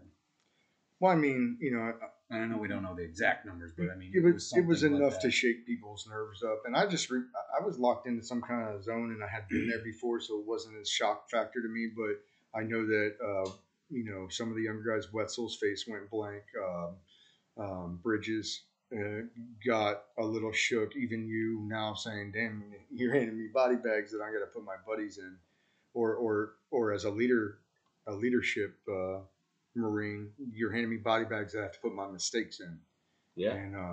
And that's real, man. Like you said, that's when it, all kidding aside, like we know we're going in anyway. And then they put that physical reminder of, hey, this is your mistake. So don't fuck it up. Don't use it. Bring that back empty. Yeah. Leave it for somebody else. Right. Turnover. Right. So, and that was wild. So getting back to it, we're at the flight line. We're about to pick up off and make that invasion flight into northern Marjah. And I want to kind of get your thoughts. What was going through your head as we were on the bird? I want to know how you remember how long we were doing flight deck drills as we're sitting with 100 pounds on our back and straddling each other on the floor of the choppers, and like just what's going through your mind in that time. I remember getting out there because I remember we had talked about it being like bigger than Vietnam in terms of insertion with the helicopters. I remember seeing all of it and seeing because we weren't the first ones on the flight deck, and there was already lines of Marines doing the drills. I remember just seeing all of this and it was calming. How many helicopters do you remember seeing on the flight deck? This is something that Charette and I have talked about. All joking aside, it felt like hundreds. Yeah, and I don't know how many it was. I don't- I'd be interested to maybe we'll dig into some research and find out how many. Yeah. Well, it was said that it was the largest helo-borne invasion since Vietnam. Now I don't know if it crosses to the Army, and because I know they did a lot of big stuff. But for the Marine, yeah, because they had probably air for the cav Marine and Corps, everything. yeah. But for us, it was the largest helo-borne invasion since Vietnam. Not the biggest, but since Vietnam. But I remember being A lot of calm. choppers. Yeah. And I don't want to like stroke the Marine grunt ego here, but I'm going to. Do it, please. I remember being so like there is nothing in this world to this day. My child being born, any of this stuff. There's nothing like being on a deck like that and seeing every mobile gun piece of equipment with that amount of Marines. We all have each other back. We're all Marines. Hell or high water, we're bringing each other home, right? Nothing felt safer than that moment. Seeing every possible gun we could put on our shoulders, backs, backpacks, 240 saws, DMRs, 50 cals probably, whatever. Yeah. Big guns, like, and knowing, like, you think about war and everyone's like, oh, you're gonna go get shot at, cool. If I could have taken a picture of that, they would have gave up before we left. that was. Why would you fight that? And look at our nickname, 200 from the Germans. Like, people saying that, like, oh, you can't take this mountain in 100,000 years, whatever it was in Japan, and we took it in, a week? Marines? You know what I'm saying? Like, and now I'm looking at our whole past coming in front of me. I remember thinking, like, y'all ain't stopping us. You don't stand a chance. Like, y'all shoot program. You know what I'm saying? Like, yeah. So, and what you said there was stroke the Marine ego, and it's like, I don't care what service branch you're in. If you're in that situation and you don't vibe on that, and you don't feel that, and you don't look out and see 1,000 Marines loading onto helicopters with their full kits and their full squad organic capabilities, and you look out and you're still scared, something's wrong with you as a Marine. The pit bull speech, bro. There was pit bulls on that flight deck. Like, we were chained up ready. Like, we were defending, bro. And it was. I just got goosebumps when you were describing it again. Like, yeah, man. I mean, if you look up and you see that, I mean, you got guys wearing bandanas that weren't supposed to, but right. Hey, guys with bandanas hanging out. You had machine gunners with the cross Rambo 240s across them, not because they wanted to look good for a picture, but because they literally couldn't carry any more ammunition in their backpacks. And you just look out at this, and I remember as a squad leader, and I don't know how you felt as a team leader or how you felt as a team leader, but the same thing, man. Like, you bring that up and it strikes those nerves, because I do remember standing like behind those HESCO walls, and then we finally got to come out because we're going to our bird, and all you see is just a flight deck full of horror and discomfort coming your way hot. And all of them are mad. All of them are tired. All of them are cold. All of them are wearing 100 pounds in their back, and they can't wait to make that pack lighter, right? Yep. And I just remember looking at that and saying, yep, this is exactly what I wanted to do. These are my people. These are my and people. This is where I was meant to be. And then we got on the birds. Yeah. And then we did up-down drills for what seemed like hours. Days. It wasn't hours, but it did seem like it. I remember, like, the second time we went up, he's like, up, turn. And I'm on the back door, so I'm seeing all of the choppers doing the same thing, you know, and everybody's just doing, like, it's probably their pre-flight checks or whatever they do, right? And I just remember, like, you guys, it felt like forever. Well, it felt like forever because we were sitting on the bottom of we're sitting on the floor of a chopper. I got, in there, everybody's got their legs between each other's legs. Everybody's lined up, stacked up on the chopper. And it was very uncomfortable. And then you had 100+ pounds on your back, so your shoulders are already burning. And then finally we lift off after, like what you said, what seemed like forever. Yeah. And we're in the air now. And just from my perspective, and I'm going to get yours and yours as well, Matt. But pulling off that night, finally, as we lifted, we're pulling off, and I was second out of the bird. So I want to say Big Whiskey was right beside me on the tailgate, and I'm right beside him. And as we pull up into the night, the lights of Leatherneck fade out, and then it just went to that ambient light from the moon only. And I remember looking out across all that, and I was trying to I was trying to keep a cool head. I was trying to keep a clear mind. I'm going, I got some breathing exercise I do, just trying to keep myself, that deep, in, get tons of oxygen, don't freak out. And like you said, I've been in combat before, but nothing like what this was supposed to be. And I was wondering the same thing, like, don't slip, don't slip. You're good. Giving myself that positive reinforcement talk. And as I'm doing that, I'm just kind of looking out of the back of the chopper, and I could see millions more stars. Mm-hmm. And the stars over there were beautiful. And then you look out, and it's desert that runs up into a mountain range. And for a minute, it's like, this could be a beautiful place. Right. Like this could be so much different than what it is. And then, I was snapped out of it. 2 minutes, they're telling us we're coming down to the deck. And I'm like, okay, baby, it's time, go time. It's time to punch that clock, right? And 30 seconds, 30 seconds goes up. Everybody's nods come down. And then the tailgate starts to drop. We're down on the ground. Time for me starts to slow down. And as I'm looking out the back, I got Wright's flak. And we had practiced these on-off drills for days. Yep. Everybody knew their spot. Everybody knew what was going to happen. And as soon as he stepped out, I come out with him. And those, was it 47, 53, 47? Yeah, 47. The 47s have like a 20-inch gap for that tailgate. And I remember, not thinking about it. And I went down a little bit awkward. And I ran right into the back of Wright. And I'm like, Big whiskey. in my head, I'm thinking, he's not supposed to be here. Yeah. He was supposed to peel right. And then, and then I realized, like, I'm almost 3/4 of my shin deep in mud. And now I got guys hitting me in the back and I can't move. And so, somehow me and Wright like dive out of the way. And then, the rest of the 50-man chalk comes out all in the same spot. And I was third or fourth off the ramp. And yeah, I was right there with you, getting basically plastered into the mud. Oh man, bad times. And then I seen the debris flying before I made the step. And I'm like, what is that? And then I stepped, and then everything's wet, everything's mud.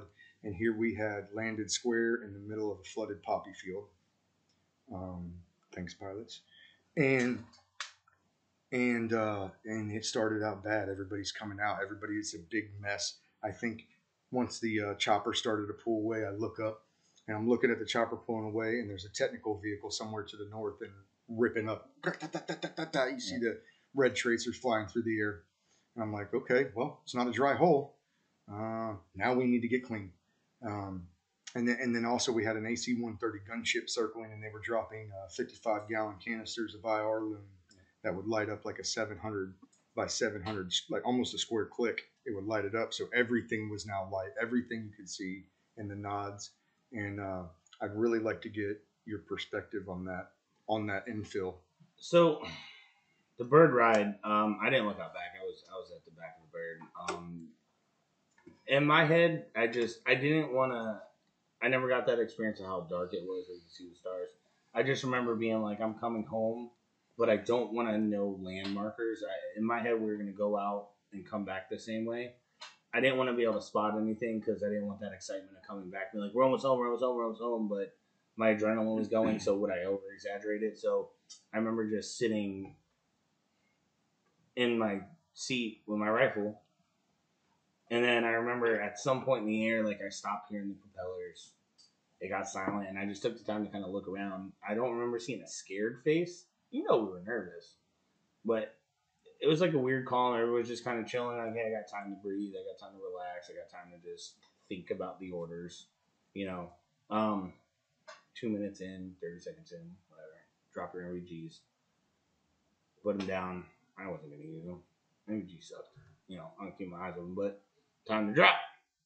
I go out the back, and I look down, and I'm looking at my good eye. This fucking ground don't look right.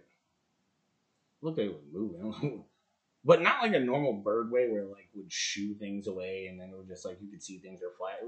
I was seeing this, so I was like, oh, let me check my MVGs. MVGs made it look worse. I was like, what is going on? So, looking through my MVGs, I look left, and from what I could see, where the ripple stopped, it looked like a solid platform to land on.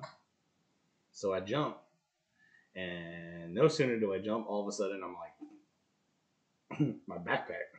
Right? I'm like, what's going on? I can't figure out. I'm getting scared now. Right? I was like, I'm hovering. My feet are just dangling. I can hear Vocolo behind me. Grimes! What? He's like, why would you jump like that? I was like, what do you mean? He's like, you're caught on the gun. I'm like, I look back and legitimately, like, one of the handles on my pack is hanging off of the rear gun of the bird. Like, man. I was like, wow. Like, and mind you, I still don't know what's down there. Like, you guys are probably already out the bird. Like you said, you and Staff Sergeant John. Like, you already know the suck. I don't know the suck yet, right? So he ends up, like, I could feel, like, it getting worse. And I guess Vocolo just pulled out his Vocolo strength and straight up picked my pack off the gun and dropped me. Probably 120 pounds at that point. And there's like there's no like, hey, I'm gonna pick you up, bud. I'm gonna put you down. Like, we're gonna do this by the number. No, he lifted and I fell.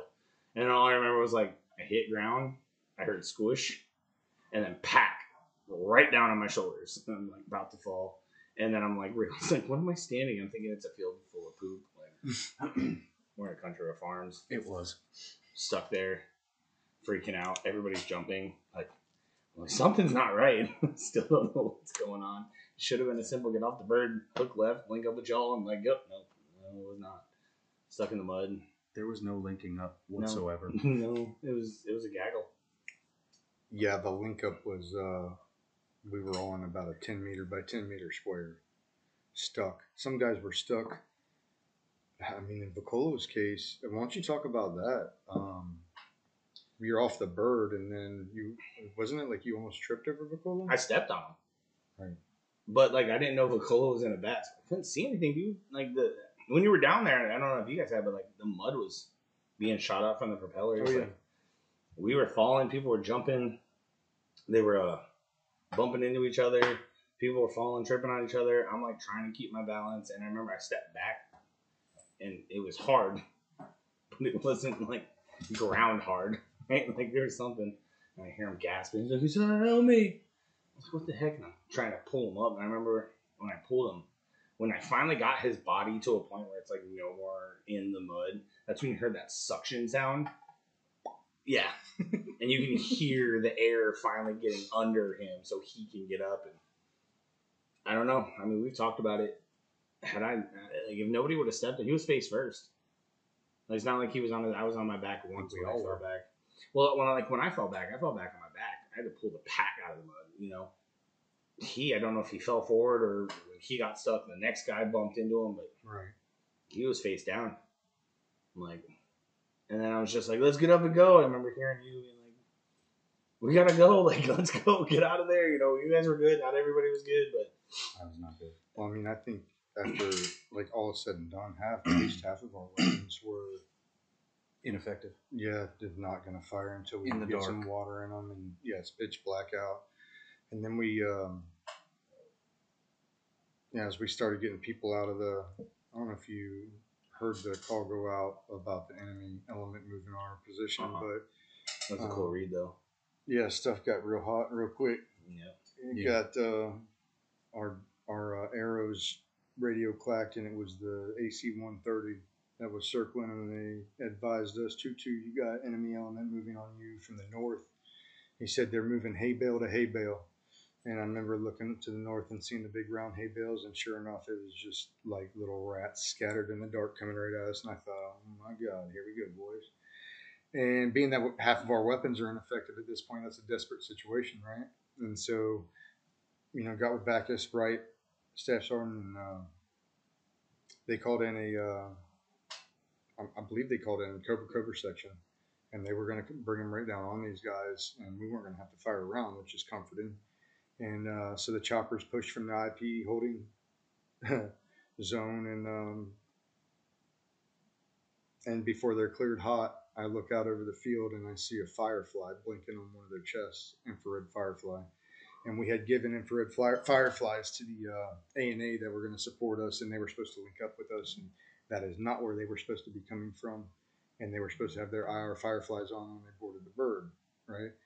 And so, the abort goes out, the choppers go overhead like a movie, and we averted a international crisis in hour number 1. Fratricide. Do you remember going back there and realizing, like, if most of those birds would have went, 5 feet in any No, just our bird, because everybody else was good. Well, our bird, Yeah, if it would have went 5 feet in any other direction, it would have been smooth. Yeah, fact. And really from where we landed, where our little mud hole was, you literally had to go 20 feet in any direction, and you were on hard, dry land. And I mean, we had guys, even you, Matt, you had your pants damn near ripped off completely from like, the crotch down was wide open to your boot blouses because you were digging so hard to get out of there. Right. Because it was wet and you sank in it, but it was hard at the same time because you were just struggling to try and find that foothold that would push you out. Yeah. Of course, weighing, what did we say, 350 pounds ish? A lot on the seams. Yeah. A lot on the seams. And Vicolo, and same it was way. It was frogs too. It was frogs, not camis. Which were always bad for ripping anyway. Yep. But Vicolo was in the same situation. I mean, he had his, from his crotch to his ankles was ripped. It was a lot of guys like that. And now you're cold, miserable. Not Absolutely your textbook. miserable. Not your textbook insert, as it were. When I was still in the mud, I was so angry that was the way that this was going down. Yeah, it wasn't. If this is how it's going to start, how's it going to end? It wasn't pleasant at all. And then like your anger just intensifies the next day when you see everybody else and they have like these crisp, clean, sweaty but clean, dry cami, frog suits on, and you're like, how'd your landing go? And then they look at you and they're like, how'd your landing go? so it was Sorry, a little bit different concerning that. But yeah, so that Can't takes fault that them out. for that. Just the chopper pilots. That's the way a cookie crumbles sometimes. That's the way it crumbles. And so we get out of the mud hole. We avert killing our support A&A in the first 10 minutes, and then make our way to the foothold. So the very next part is we got to get to our foothold building because we were tasked with overwatching Franco's platoon as he cleared Shinny Wall. Yeah. And then Lieutenant Neff would have been out past them, and we would link up with them as well. But our initial task to set conditions to clear Shinny Wall was to take a couple of buildings and a small stretch of buildings just on the north side of Route 608, which was the main supply route coming into into northern Marjah. And then we were to hold and overwatch the little city of Shinny Wall, which was just a couple hundred meters on the other side of 608. And our foothold building was right next to a massive land bridge for that MSR that went over a massive canal, like, I don't know, 8-10 feet deep. Not something you could traverse with the gear on. Like you needed a bridge for trucks, or you needed to use that land bridge to walk across. And so getting back to, okay, now we're out of the mud. So building that up, now we need to make movement to our objective building so that we can set conditions for first platoon to clear. So Grimes, why don't you give me your perspective coming out of the mud and now working to the foothold? I hated that walk. Because like you said, it wasn't far. It felt like forever. And I just remember being in whatever staggered line we were in. There was like two of them walking. I don't remember who was throwing on. I remember seeing all the chem lights on the ground. And I just remember thinking, like, I'm not far from it. If I had to guess, 2-3 feet to my right. And just like peeked over. I could see the line. I mean, so we had a long line of people. I just remember thinking, like, if I take one wrong, I mean, we didn't know. Obviously, it was just minesweep, and they hit it, and whoever was dropping it. And I remember thinking, like, at that time, I was like, if I take one wrong step, I'm going up in the air real quick. Or if you slip, or if I slip, the path breaks away, because I mean it's all on a poppy. And I'm cold, I'm miserable. I had to rip pants in myself. Like, you had the cold breeze going into them, so like my whole body was chilling down. I just remember I ended up looking at the pack in front of me. MVGs were shot. My face was covered in mud. I knew my gun was covered in mud. My pack was covered in. I was like, if I go out, I'm done. Like, if they shoot at us, I'm useless. Nothing's coming out. I think when we were cleaning weapons after that, like the whole barrel is just mud. There is a picture. Whole barrel is just mud. And I just remember I'm just gonna look at the guy's pack in front of me, and I'm gonna hope he stays straight. Yeah. And then when we cleared it, retrospect, it wasn't that far. But it feels like it was. What was it? 40 minutes or something like that. It's from the time that we got off the birds to where we were supposed to go. Like I remember thinking we were there for hours, and It felt like hours. and I think it may be a little. It was a little longer than an hour, but And that was almost, probably not much. I No. mean, we were out there. We scattered. The birds came in. The birds aborted. We didn't even wait for the A&A because remember we went back out after them to link back up with them under daylight hours. But you figure we left at 2:30. Probably didn't get there till or got to the tarmac 2:30, 3:30. We're probably touching down 3:15, 3:30. So by 4:30, we're edging up to walking the line. And when he talks about the chem lights, we put the chem lights down because we have nods, and so they're infrared chem lights. Nobody else is seeing them. We're not giving away our position, but we're letting people know every place that one of the minesweepers had hit a tone. And we learned, within an hour of the first morning that in this country there's metal everywhere, everywhere you put it. And a minesweeper, it was dinging. Half of the bridges, were constructed with wood mixed with metal, so all of your bridges there was a would-be IED, and we got over that real fast. Oh yeah. And it was like, I think everybody just kind of accepted the fact that, well, you know what, it's full of metal. The metal detectors aren't working. Watch where you step. Follow the guy in front of you. And that was only when you're running in a ranger file. So when you're not running in a ranger file, every step you take over there could be your last step. So, and that's a lot to think about. The other thing is there was technical vehicles firing at our chopper, so we knew there was enemy out here. Mm-hmm. And it's like, okay, you could only do this so long before you have to say, okay, well, now we have to move. Yep. Regardless of what we're walking through. And I think for the first few days on the ground, we didn't echelon in anything other than a ranger file. I can't remember. There was no tactical column, even when we pushed, which we're going to get to, but even when we pushed from the target building across Med Objective 1 and then to the company CP, ranger file. Well, because under the cover of darkness, yes. True, yeah. We never did that during daylight hours. I don't think ever. And thinking back, we could have because they never messed with us at night. I mean, that's why we did it at night, because you got less dispersion. You're in one line. Yeah. There's less chance of one column being, mowed down and grazing fire from an enemy machine gun. Or deviating from the patrol if you lose contact, or lose sight contact, because especially in the tree line sometimes. Which we're going to get into all this. And we'll get into that, but yeah, I mean, we owned the night at the time. We didn't get taken. Nothing happened the first several hours of darkness, and then that call of prayer went up after we were already in our foothold and setting up our overwatch for Shinnywall, and things escalated quickly. Let's say, to say the least. Yeah.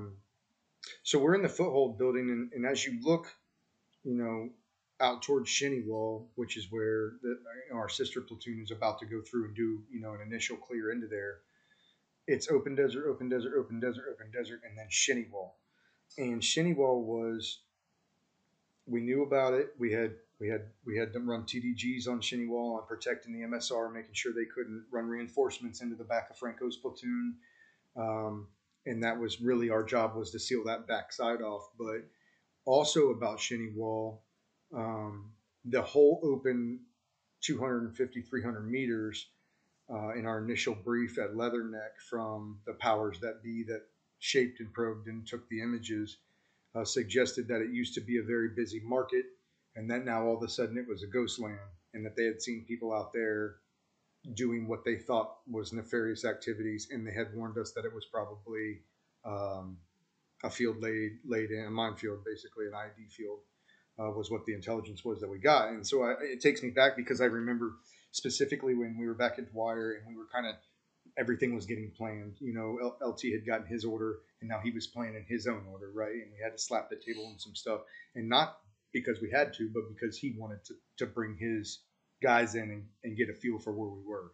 Right. And I always appreciated that about him, because I had leaders prior to this in other units who what they said was what was going, and they knew best, and they're not going to consult the 12 to 20 years worth of squad and team leaders and platoon sergeants that they have before they're going to make a decision that involves all of their lives and their men's lives. And LT didn't do that. LT, when there was something critical, when there was something that was something that was contentious, like maybe we should do it this way, and other people are thinking we should do it a different way. And so I just remember Black Gear squawking and him telling the squad leaders, get up to the tent, to the command tent where him and staff sergeant were at. And when we came in, he had a map laid out, and we went over it. He was like, "Hey, so, we have 2 COAs. I've narrowed it down to 2 COAs, and I want to know where everybody stands. It's a course of action. Course of action. Yep, 2 courses of action, and he wanted to know where everybody stood. And so COA 1 was that 608 being the road that had the deep canal and the 1 land bridge right next to the foothold building. COA 1 was to run that south to the next land bridge and cross, and then come up from the south end of Shinnywell. And then COA 2 was just to go ahead and cross that land bridge and run the IED field with metal detectors. It would have took less time. And one of the big points that I was making is with that 12-foot deep wadi flanking the road, if we walked south, you take contact from any one of those string of buildings, you can't move that way. And then if you get scared and move that way and somebody does, you're going in with a 100-pound kid on to the bottom of that wadi. You're sinking. And that really geeked me out.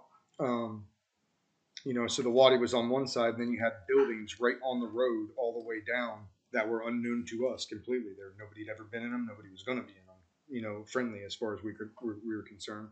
And so it became a thing. And we went around the table. We talked about the pros and cons of COA 1. We talked about the pros and cons of COA 2. I remember specifically me and myself and JT wanted to go through the minefield. We felt like it was safer to take our chances in the IED field than to be flanked by a wadi and unknown houses all the way down for 200 meters. And LT agreed. I think Hein was a little hesitant. He liked the idea of taking the road down and not risking it with the IEDs. Right, especially that dark.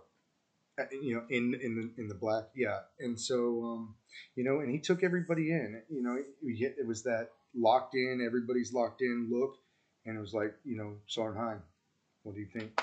Sergeant Rogers, make your case. JT, make your case. Staff Sergeant. And so we ultimately ended up slapping the table with the minefield. And really, a lot of times in a command position in war, you're faced with decisions, right? And you got to make choices. And a lot of times your choices are between 2 bad options. I was just getting ready to say something. 2 bad options, yep. and you got to talk about it and say, well, this one's bad for this, this, and this. This is how we can mitigate those things. Yep. And this one's bad for this, this, and this. And this is how we can or cannot mitigate those things. And then you got to, weigh all your options, weigh the situation, weigh the scenario, whatever you got in front of you, and then everybody's got to decide, okay, we're going to go with this one, and then you got to go with that one all the way, or at least until you have to adapt off of it. And so that's what we did. We posted up right in that Overwatch building, and then the call to prayer went up. The sun was high in the sky, and we were overwatching Shinnywell, and I believe at that time I got called out because we were going to launch an APOB shot or set an APOB shot up.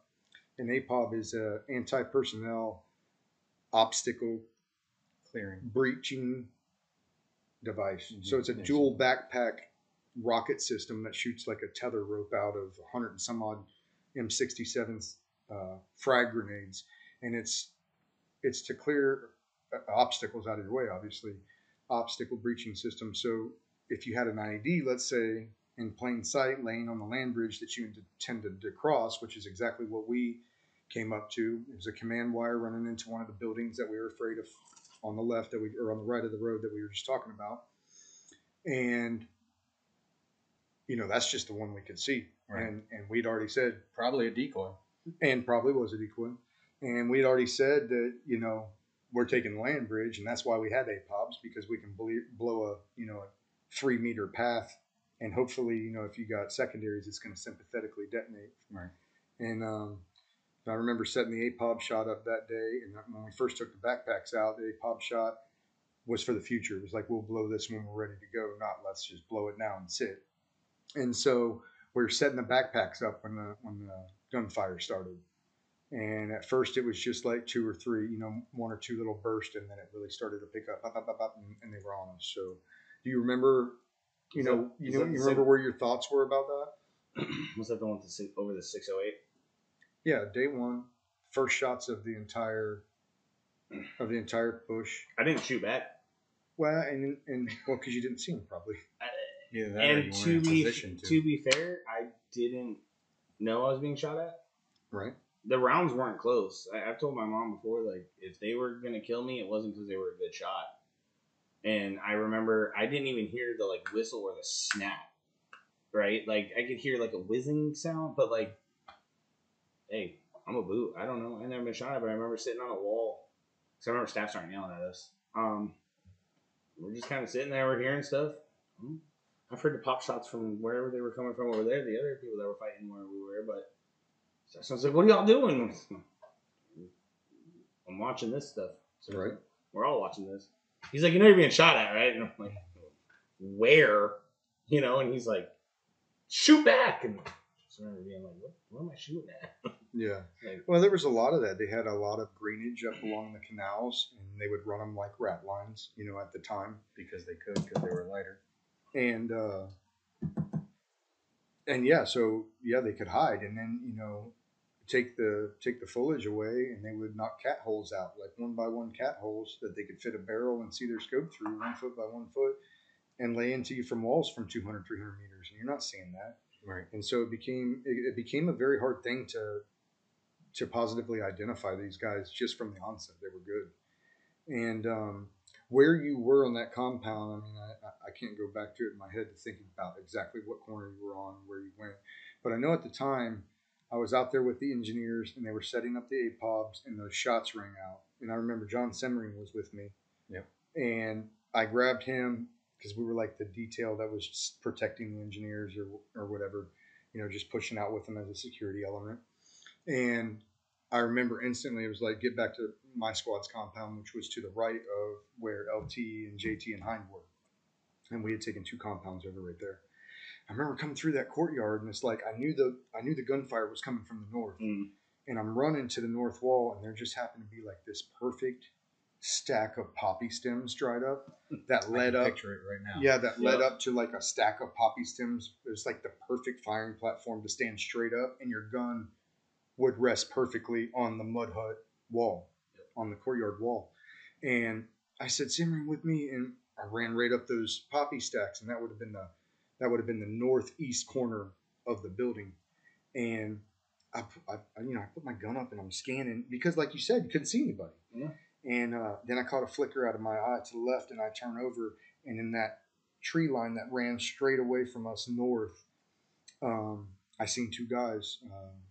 One with what looked to be an RPK, and the other with a Soviet bloc AK of some kind. You know, he was running, and I just knew instantly that that's where it came from. Boom, they're right there, and they're turning back to look at us, and now they know that they've been identified, and now they're trying to get back. I follow that up to the north, and you see a building full of guys all wearing black man jams on top of the roof, and I'm like, okay, we're in a shitty situation right now. And gunfire is still going off because these weren't the only guys. These are just guys that. And we're not the only ones being engaged at this point. Either. Right. This is just the guys that are engaging us. I mean, the entire battle space erupted. I mean, you could hear gun runs going down for Harms and Franco's guys. Right. I think they were dropping bombs. And Lieutenant Neff was in a gunfight behind us with his guys, and it was crazy. Everything, they were just like, "Hey, you ready to hit the Marines?" They have all right, radios 1, 2, 3, yeah, and they hit us. And I remember getting up on that platform and following those guys up, and I'm like, I've decided, yes, you're bad now, and now I'm going to engage you. And so I put my RC, I put my stuff up, and I get into my sight, and I thought they were about 300. I thought they were about 300. So, I dope in at 300, and I let a rip go, and like 2 rounds, pop, pop, little rapid, little rapid fire, two, nice pair. And I watch him dive into the dirt right at his feet. And like he looks and instantly brought it up to 4, pop, pop. And it come right into him. I didn't get him with both of them. Shouldn't be shooting controlled pairs at that range, but I gave him a couple just to make sure. Hello. And I remember seeing it pop, pop, pop, and I remember seeing his hip swing like it must have caught a girdle or something. And he went down, and I remember him grabbing for his gun. And as he grabbed for his gun, I plugged him, bop, bop, bop.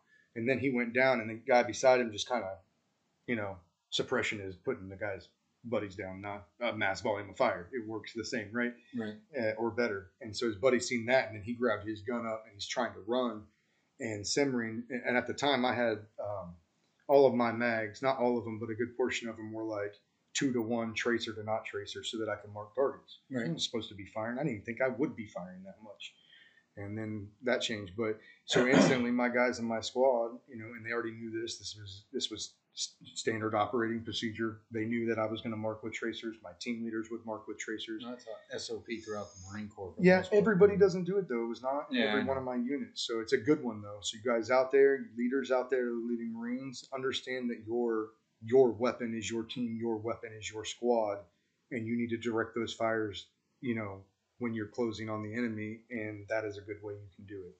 Load 3-to-1 or 2-to-1 tracers so that, your squad, as soon as they see those tracers coming out, if they didn't hear the ad rack, if they didn't hear your attention, and you call out where we're firing, if for some reason they didn't know, they see those rounds coming in hot, going out hot, and they know, hey, that's my tracers, boom, and they snap.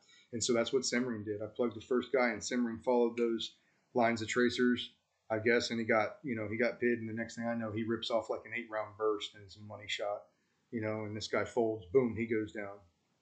And so then we turn our attention to the north, to the 8 guys, and I believe it's fuzzy for me. I know that they shot something at us. I don't know what it was. It was an RPG. Okay. I know they had mortar tubes back there too. But I'm pretty sure that day the RPG is what come whizzing over the compound. Yep. And when the RPG... It's the one I wrote about. Yeah, I think so. And when it came in, I was not out there with you. I was pointing the other way towards Okay. Shinnywall. Or I was just kind of roving the post kind of deal. Mm-hmm. Someone yelled RPG. Yeah. Okay. Cool. And the ANA RPG gunner... Earmuffs. The RPG the Taliban shot went straight over the compound. I don't even know where it landed. No danger. Right. He hears someone yell RPG. He doesn't even ask where to target it at. He just picks his up and fires a random one straight out the compound in the direction that the enemy might be pointing. Oh my God!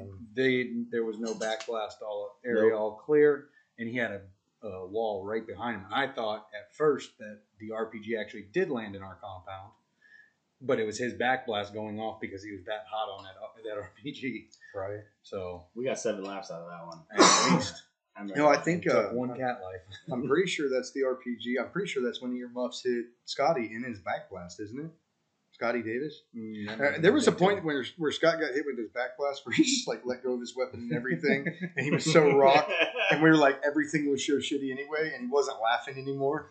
I was like, oh my God, and I don't even remember what he said. He might have thrown his M4. I don't know what he did, but he hit, and maybe he thought he was in Elysium, and he was like, okay, it's over. But he was upset about it, and I actually took a backblast from earmuffs.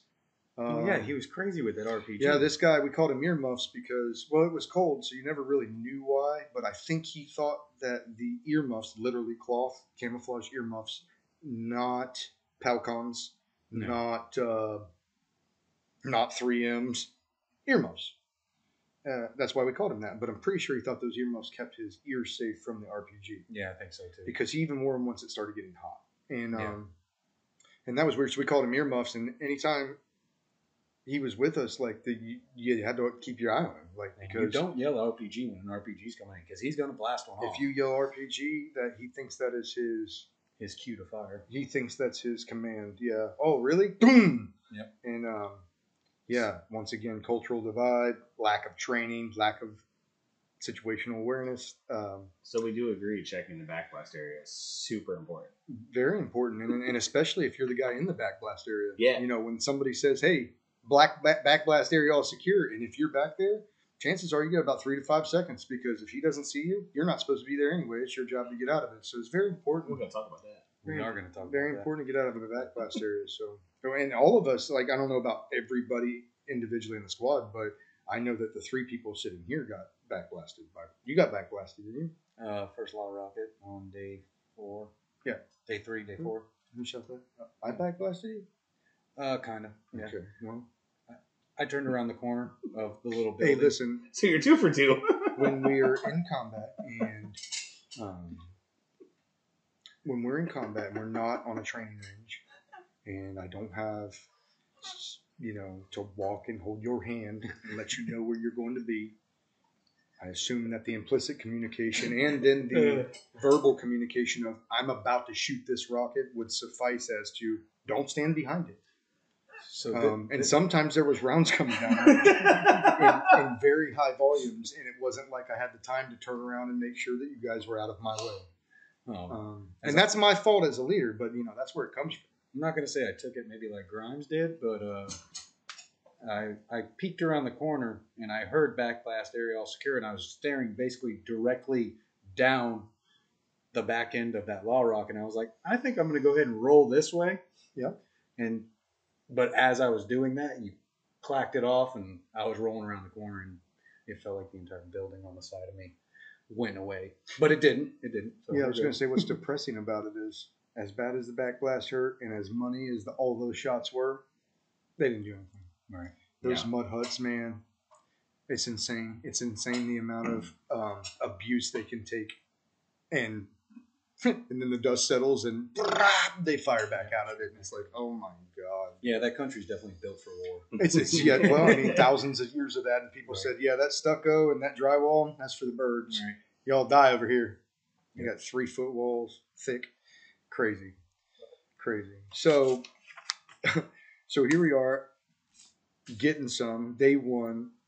We talked about your infill, our infill, but your perspective of the infill, and then so we have that firefight, and that firefight goes down. We drop 2 enemy. I believe at some point we called in air, and air dropped a 500-pound bomb on another building and reduced another threat. And we fought throughout the afternoon, and sometimes it was sporadic. Sometimes you could tell they were trying to get the angle.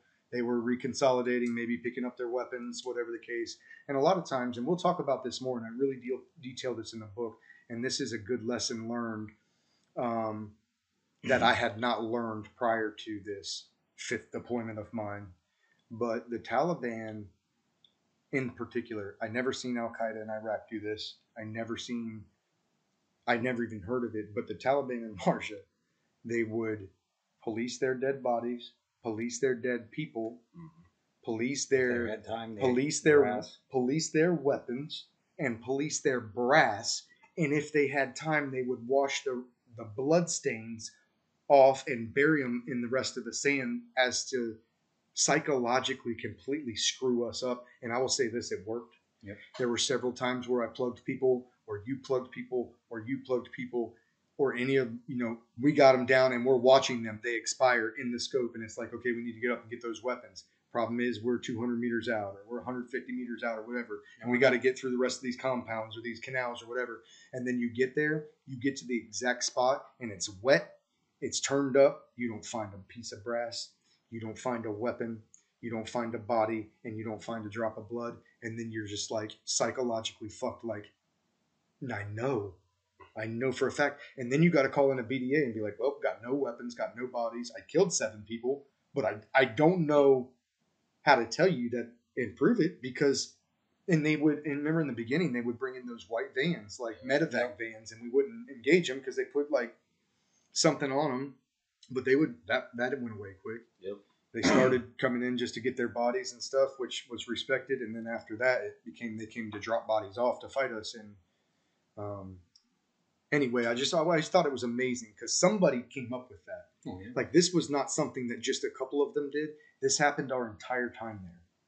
And I'm telling you, for me, on that deployment, one of the most frustrating things was not being able to confirm, not being able to get their weapons, not being able to get there quick enough, and there's a lot that goes into that, such as most of the Taliban had motorcycles, little mopeds, and some way to move around quickly, and wearing 100-pound kits on the LPCs. Yeah. And on the boots, and we're not moving fast because we don't know where the IEDs are. And do. That's the thing. You can't move fast, so they know the entire terrain like the back of their hand and where the booby traps are. And so they became very good at, hitting us and bouncing, knowing that we were going to follow. And, later on, we'll talk about some of the different tactics that they started to use as time progressed to kind of catch guys up, and they're good tactics. But We can get into that a little bit more later. Another quick perspective, day one combat wise, especially from people that have had it and not me. I say it all the time, everybody laughs, but I remember during that firefight, I just kind of stopped and looked around in my area, and it's still the funniest thing I've ever said. Like, I was always comedic relief, but I remember screaming, like, Staff Sergeant, you fucking lied to me. He's like, what? I was like, you said combat's not like the video games. I was like, we on a kill streak right now. We had a gunship over here. We had helicopters all over the place. I was like, I'm pretty sure 2 fighter jets just gun run. Like, It's a video we game. hot. We in right? a video game. We in a video game. I don't know who I'm shooting at. I don't know where they're shooting at from. I'm being yelled things that even in the video games, I just let it go off the screen. I'm just trying to shoot stuff. Don't know what I'm shooting at. But I'm watching my kill streaks. They're all coming through. I remember just stopping for a second, just like, I just told Ryan, I was like, it's one of those beautiful things to be a part of. But, like, it's dangerous, but at the same time, it's like, when people are like, it's not a video game, like, you get where the video games come from. You get it. Dude, and they're good. They're good. Like, the graphics nowadays, pretty wild. And I'll never forget that. I can relate to you, though, because, and so let's zoom out a little bit and change the scope and let's think about the small percentage of, I'm not even just going to say Marines, I'm going to say servicemen, to include the SEALs, to include MARSOC. It's a very small percentage of people that even get to look up and witness all of America's resolve just this side of a SEAD mission. We've seen everything. Right. And it was all at once, too. It's not yes. I mean, especially, and it's amazing. I get cold chills thinking about it because when we went there, we had air stacked up every 5,000 feet. Yep. We had HIMARS rockets. We had Excalibur artillery rounds. We had, Ravens and drones and all this high tech and everything coming in to support us at one time. And I had never been in that position in my entire career. And you never waited long. I mean, if you called in, that's what I'm saying. air, they were already circling. They were in, or they were all just already there. Like, that's why I took it in. I just remember, like, It was insane. It was insane. I stopped and I just looked and I'm like, some person said, is that a gunship? And for whatever reason, I just thought of Call of Duty. So I remember how hard it is to pick that up. Here I am. I don't know how many people I killed at this point. Like, and that's why I brought it up, because I just remember being like, you needed like 15 to 20 kills in Call of Duty to get that thing. I'm like, I think as an element, we achieved that. Oh, absolutely. But just on a single man's perspective, I'm looking at it, I was like, yep. And then you'd hear like the, heavier guns, and you look left and helicopter. Look right, helicopter. Behind me, you hear the and dirt, right, and you're like A10 Warthog gun run. You're like, gun run. We hot. Now I got to stop you right there, because a gun run in combat by an A10 Warthog is maybe the single most brilliant display of firepower from the air that I have ever seen. Closely seconded by the HIMARS rockets coming in. That was pretty now, cool too. The reason I say that, I mean, this is a machine gun. For those of you who don't know, this is a machine gun with several barrels that they built a plane around. Okay? It is a large machine gun with wings. And when this, just like the video games, the old movies you watch, and that's what's crazy about it. I remember having the same exact, almost like all shaken moment, like you're talking about. The first, second, third, and 40th time I seen gun runs come down from A-10s, because it was a aircraft that I never thought I would serve on the battlefield with. It was just like the machine gun bunkers. I never thought that we would see machine gun bunkers. Right. Like, I knew it was going to be hard. I figured they'd fight us from the compounds, a lot like Iraq, shoot and move. Nope. They dug their heels in like the stories of Fallujah. They set up booby traps and they waited for us to come. They came there to die. And they absolutely. A lot of them said, "This is it. We're going to do it." We obliged. And it's funny to say that. I talked to Matt today about it. I don't remember where in the deployment this was, so I'm following up with you. But like I said, they were behind me, so you got to see that. I remember later on in the deployment, one was called in, and Matt had taught me call for fire and stuff, because he went to the course before we deployed, and he was next to me. He nudged me. He's like, "You about to see yours, dog?" And I was like, "What?"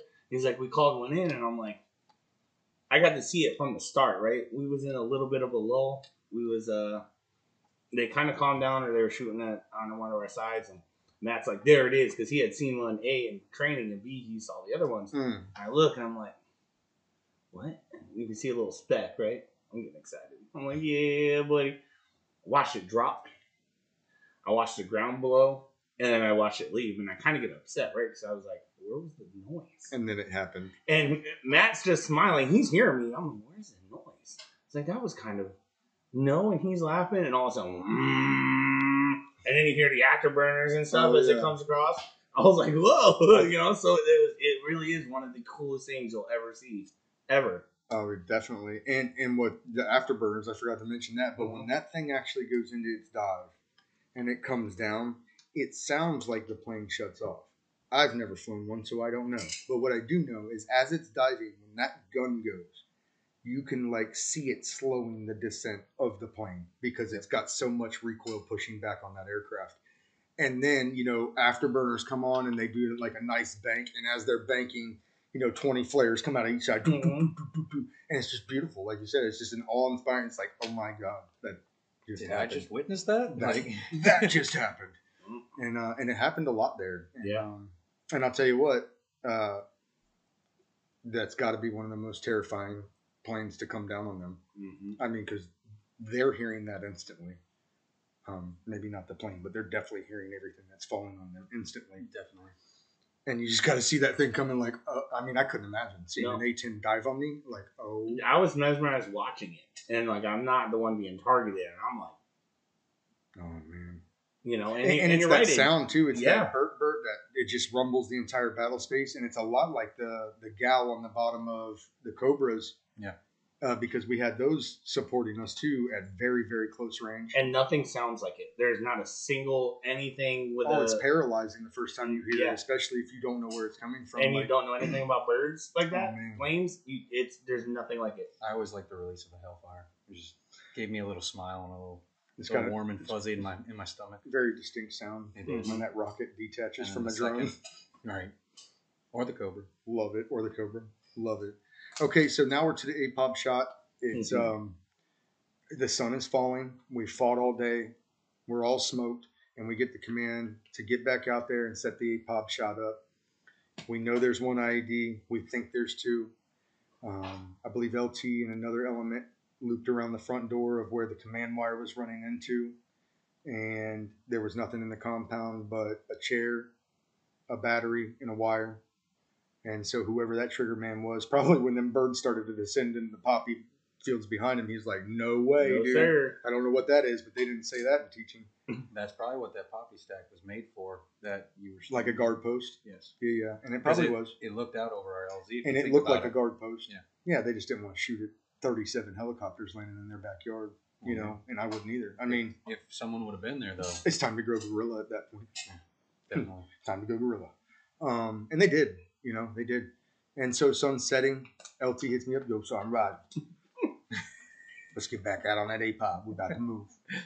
So I tell my squad, you know, let's roll it up, boys. Roll it up and let's prepare to step. I think Grimes, you moved up by LT. Yeah, because I think when the purpose was after you guys blew it, because I was still with you, you took most of the squad with you, and I was to stay back, gather the rest when we got to go ahead. I went up on the stack. And you're right. When you describe how you put that weapon down, that was like the one time I got to relax my arms and just rested there. And when I'm watching, I was like, I want to see this. Put my little MBGs down. That still scared me to this day, man. I remember I watched it. I could see everything. I was like, I need to know where you were because that's what I was linking up on. I watched you go in. And the big thing was we were the first in the order of movement. That's why I took out a good portion of the squad. I think I left your team back. And then you would just link up in tail end, and then we would ranger file across the minefield or the IED field. So I see you set it up, and LT comes up. LT's motivated, always, you know. How you doing, Grimes? You know, we're cutting it a little bit, but I'm more focused on watching, you know. No offense to LT, but, you know, it got serious. You were in the zone. I was in the zone. And then I remember there was a point when you basically told me we were set and ready, and he gave you the go-ahead, and I remember watching. Like you said, the way they launch, I don't even think I can describe it, but watching you can see the trail of Oh yeah. You know, it's like a white engineer tape Yeah. attached to a rocket with a. And it was couple cool to hundred see, and grenades I've in it. never seen it, so you know, you were hyped about it. So Right. I went, why were you hyped about it? I don't know these things, you know. So I watched it, and all of a sudden, like LT's looking at me, I'm looking at him, we're watching out, and they explode. And on the MVGs, the explosion looked a lot bigger, I guess, than what it was. But when I seen it through MVGs, it covered where you had planted everybody. And I remember this cold silence, and I know LT saw the same thing I did, because LT looked at me, and like my heart dropped, and he didn't say a word to me. And you could tell, like, mentally, we were both like, did our boys just wipe themselves out, or was the IED just exploded like bigger than we anticipated? And LT just like snapped back forward, and I remember he grabbed his fucking handle and he gripped it, and I was like, LT running, I'm running, like that's what it's gonna be. And then, fun story with Rogers here. You always knew how excited he was by how loud he was over that radio, right? He's like, "Oh, we good, sir." You know, getting all loud, whatever you said to him, but all of a sudden, like the grip loosened for LT. Yeah, I want to say honestly that. Well, what you didn't know is that I had the entire security element spread out on the back side of the ditch. Yeah, you pushed back, and so we had cover, we had concealment, we had security to our back with the guys that were still in the footholds. Yep. And so our guys were good, but I get what you're saying, and I know that he didn't run out there, but I want to say that he was like, "Yo, Sergeant Rogers, good." Yeah, and my ears were gone, and I had just seen an APOP go off, which is a very exciting thing for me. And I'm like, "Yo, so we are good to go. I'm stepping." You know, we just woke up the night, so it ain't like there's any point in whispering. We just shook the ground for a square click. When Rogers does something more than once, it's usually just, "Hey, we're good," you know, push out, you know, move, or to do whatever the case was. This situation, boy, the excitement in his voice over the radio, he had fun. Yeah, I mean, that was the biggest, well, up until that point. It wasn't for very long, but that was the biggest explosion next to the Miklik charges, or not the Miklik, the Bangalore charges that you do in CAX. I don't know if you guys got an opportunity to do that. Bangalore's went off in CAX. I was on range 400 out in Cali. That's when I was in 3-2 doing a workup. And I had never been around Bangalore's. I'm like, all right, cool. This ought to be cool. And the guy told me, he said, keep your mouth open and plug your ears. And I thought, and nobody ever told me that before something went off. I'm gonna listen. I'm gonna heed that advice. I put my, because we're in like a little ditch line of rocks, and they got to blow this and breach this obstacle. So I got my hands on my ears, and I was standing next to a rock that is like bigger than my house. Like, it's a boulder. Right. Okay, it's a piece of earth. It's not even a rock, I guess, at this point. It's just a boulder. Huge, man. Yeah. I don't know. Huge rock. Huge.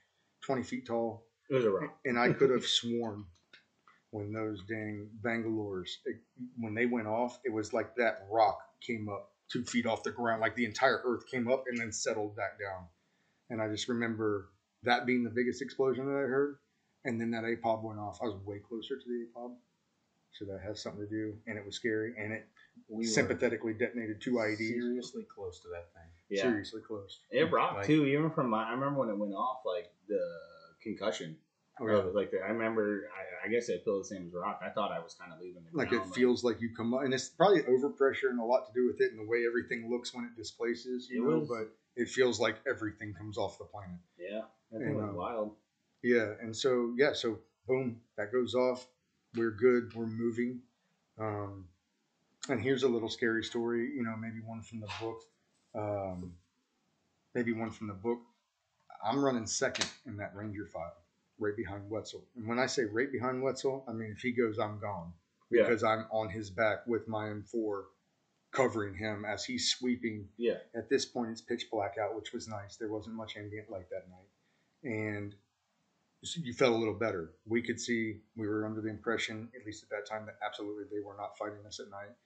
And but we were ready. It wasn't like a complacent thing. So as we're if they were going to fight us at night. Well, we didn't know if they were, but when the sun faded down, the fighting subsided. So it's like, okay, maybe not. And I know we weren't sure because as we're going, I'm covering him for this whole 250-meter evolution, right on his ass, holding. And I know we got like halfway through that evolution, maybe not even halfway, and we were moving, and I could feel, and it was dark. Remember, so even the loom for our NVGs wasn't great that night. And I remember looking over and feeling like the presence of something. And as soon as I felt it, Wetzel felt it, and he froze. Boom. He locked in, and he didn't move. And I just remember how I did it. I think I just tapped him and eased my M4 up, and I said, "I'm going white light, stand by," because you couldn't see anything. It was that dark, and boom, I flicked my floodlight on, and it's a mud pillar. And both of us are like ready to gun this mud pillar down, like, we kind of laughed. You were scared. No, you were scared. You know? Sounds right. And then we had to push. And so, You was both scared. Oh, we were both scared. We were both correct in saying that. And so it felt like forever. It was only a couple, 300 meters, few hundred meters that we had to move, but it felt like forever because you were on that intensity level every single step. And I remember the sand was frosted over because it was so cold. And so there was no being quiet. Like you were crunching like hard ice at every step you took. Times 50. Right. Or more because we had all of our attachments at that point. And so we're making our way. And then finally we link up with the CP. We do our link up procedures and we come in. And I remember as I'm walking up, we're maybe 50 meters out and I could see those 240s posted up on the roof. And instantly I just had that warm and fuzzy, like, all right, day one, I'm under cover of heavy guns. We're done. Good to go. We got to get, Oh, and one thing we didn't mention is all those weapons that were dirty, by the grace of God, our foothold house had a water well. Yeah. Virtually none of them did. The house we chose happened to have one. And so as soon as everybody came in from the muddy fiasco waiting on the sun to come up, everybody was able to get clean weapons, like perfectly clean weapons, juiced up, lubed up, ready to go. And then by the time, obviously, the fighting started, we were banging. Yeah. Everybody was banging. So that takes care of everything all the way up to the APOB shot. And this is a fun thing that I always like to talk with Grimes about because when I first picked up the squad, I remember briefing you on my expectations brief, and then I gave you what you could expect from me. And what I told you was I will never lie to you. So don't ask a question that you don't want an honest answer from. But I'll always give you the option. And everybody would kind of snicker. Well, Grimes took that to heart, and he was the comedic relief of the squad for sure throughout, the whole deployment, the entire deployment, and then ever since then. But he would always come up to me in bad situations and be like, "Yo, Sergeant, we gonna make it out of here?" Okay. And I'd be like, "Grimes, you want the truth or the lie?" And he'd be like, "Lie to me, Sergeant." Always. And I'd be like, "Yeah, we're gonna be good." You know what I mean? And he knew what I was saying, and it was just our way of breaking the ice. But that night, if you would ask me, "Are we gonna be all right?" As soon as we were under those machine guns, I felt like we had a successful day. The squad meshed very well. Nobody froze. Yep. Nobody freaked out. Yeah. Everybody did their training, and I was like, "We're gonna be all right." Like, and that kind of closed into day one, which seems crazy because that was a crazy day one. That was day one. Almost 2 hours to debrief it. Yeah, 2 hours to debrief. 6 hours. Right. Yeah, it was an intense day. But that's 3 perspectives too. That's true. That's 3 different perspectives. I got some more questions for you on perspective. Okay. But it kind of fast forwards a little bit of things that happen. So this won't necessarily go chronological. There's a lot more in the book, guys. A lot more detail, a lot more contextual information to set these stories up. So if you haven't gotten that, get out and get that book, Lines of Marjah, and it's on Amazon. You go to Amazon, hit that search bar. You can type in either my name, Ryan Rogers, or Lines of Marjah, or both, and it's going to pop up, and it's going to give you an option for paperback or a Kindle version, and we're working on more outlets right now. So getting back to the story, this is going to fast forward a bit, Grimes, and we can kind of jump back and forth a little bit, but I wanted to talk about the brotherhood. So obviously Bridges gave you something. He gave you that need, that purpose that Matt alluded to earlier in saying, you didn't made it your mission that this boy's coming home or you're not coming home, right? Right. And I think that was probably a start of a small brotherhood for you, or a large brotherhood, however you want to look at it. But between you and Bridges, that was probably that first moment where you were like, boom, I got him no matter what. Yeah. And, I think that it's thrown around it feels as though to me that sometimes Brotherhood of the Warriors or the Band of Brothers that was coined by, was it Tom Hanks that wrote that? Stephen Ambrose wrote the book Band of Brothers. Stephen Ambrose, and then was it Tom Hanks that produced the movie though? Yeah, I think he had a part of it, but so they coined that in the Band of Brothers, and they go through with World War II. Actually, it was from William Shakespeare. Oh, well, that's going way back. Henry V is the play, I believe. Okay. On St. Crispin's Day. Yeah, there you go. Okay, so it goes way back. But in regards to the Brotherhood of American Warriors, Band of Brothers. Right. I mean, at least in my generation, we watched Band of Brothers. You could read Band of Brothers, and you can see that these guys. It's not that I never understood it, but I understood it so much better. Yep. When I went through terrible things with you guys. So, and that brotherhood starts, and I just want to kind of get your perspective of it, because the first time it hit me was several days into the push. We hadn't lost anybody yet, but we were running water from the Alamo after a failed water drop because rockets came up at our resupply choppers. And I remember, like, we finally got done with the water, and now we're down there, and the whole element was back together. And we had been split for several days up at the Alamo from the rest of the platoon. Mm-hmm. And even just in that short few days, when the guys came back, it's just like a reunion, And I remember being up on that. I was up on the roof with Herbie, and we were smoking a Newport, talking. And I got to see him, and, even him, and we brothers, but we knew we was always going to come home together. It had to happen that way. Give him a hug, like, damn, dude, this is some shit, And you look down and you see the guys that had never been there before. They had no experience, no nothing. And it was like Grimes and Knuckles. It was maybe Pritchard. Mm-hmm. And it's just a couple of the guys that you knew were really good friends beforehand. And they joshed around and they did their thing. But I remember looking down from that machine gun post and witnessing it, And it's a powerful emotion to see, the embrace of a man, another man, boy, whatever, 22 years old. And so we're probably talking around the time when, because Third Squad had the gas station, right? When we were Third had the gas station, and then Hind and our squad ended up splitting. Yeah, we were across the compounds street. Across the street. Yeah. So we're over there, and I'm looking down from this. Post with Herbie, and I just see like you and Nux and Pritchard, and like all of your heads are in the middle. They're drinking buddies. all of your rifles are hanging. You smell like shit. Terrible. 10 days maybe at that point. I don't even think it was 10 days of hard fighting. 6 days of hard fighting. Everybody's out of food. Everybody's was out of water. I mean, just desperate times. I remember all three of you guys had your Kevlars together, and you like just hanging on to each other, hugging each other, and I'm like, that's it. So I remember that actually too, because they had that a little bit before us. So they had rummaged a lot of that area. Remember when we were running water down, we came down the one time, and we've been gone for a couple of days, and we've been out of food for like a whole day completely, maybe more. Yeah. And we walk in with all that water, and Herbie comes up with this big wooden bowl. Yes. And it had eggs, cooked eggs, rice, I think they called it a rabbit, and cooked the rabbit and put the rabbit meat in the eggs. I think they found some rice, and somehow I think the A&A guys brought pressure cookers with them in their. No, I think they found it in the bazaar. In their packs, yeah. But Woundy had a pressure cooker in his pack. Yes, in a 5-pound bag of rice. Yeah. And so they knew what they were getting into, I guess.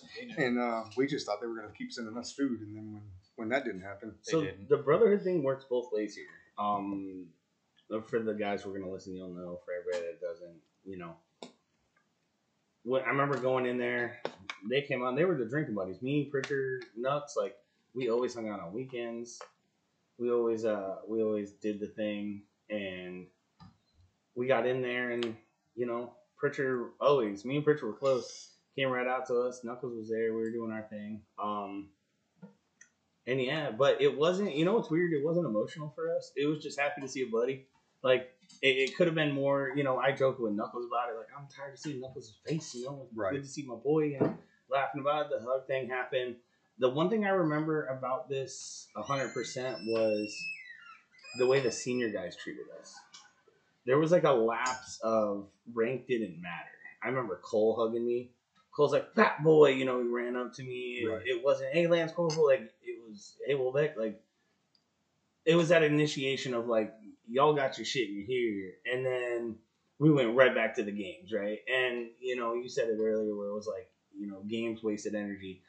I remember across from the gas station where all the seniors hung out, they had those stack of blankets. But they wanted to see how we would do, and I get that now. Like, we weren't able to take blankets. New guys had to go and fend for themselves, right? Eventually, for everybody listening, they did come back. Yeah, they came back and gave us. Somebody was playing. What would the new guys do, right? They wanted to see. We were hardened at this point. I was still new, but like, y'all are here. You're safe. You're safe-ish, right? They third, all up to third. They had that place secured for us to get in there, right?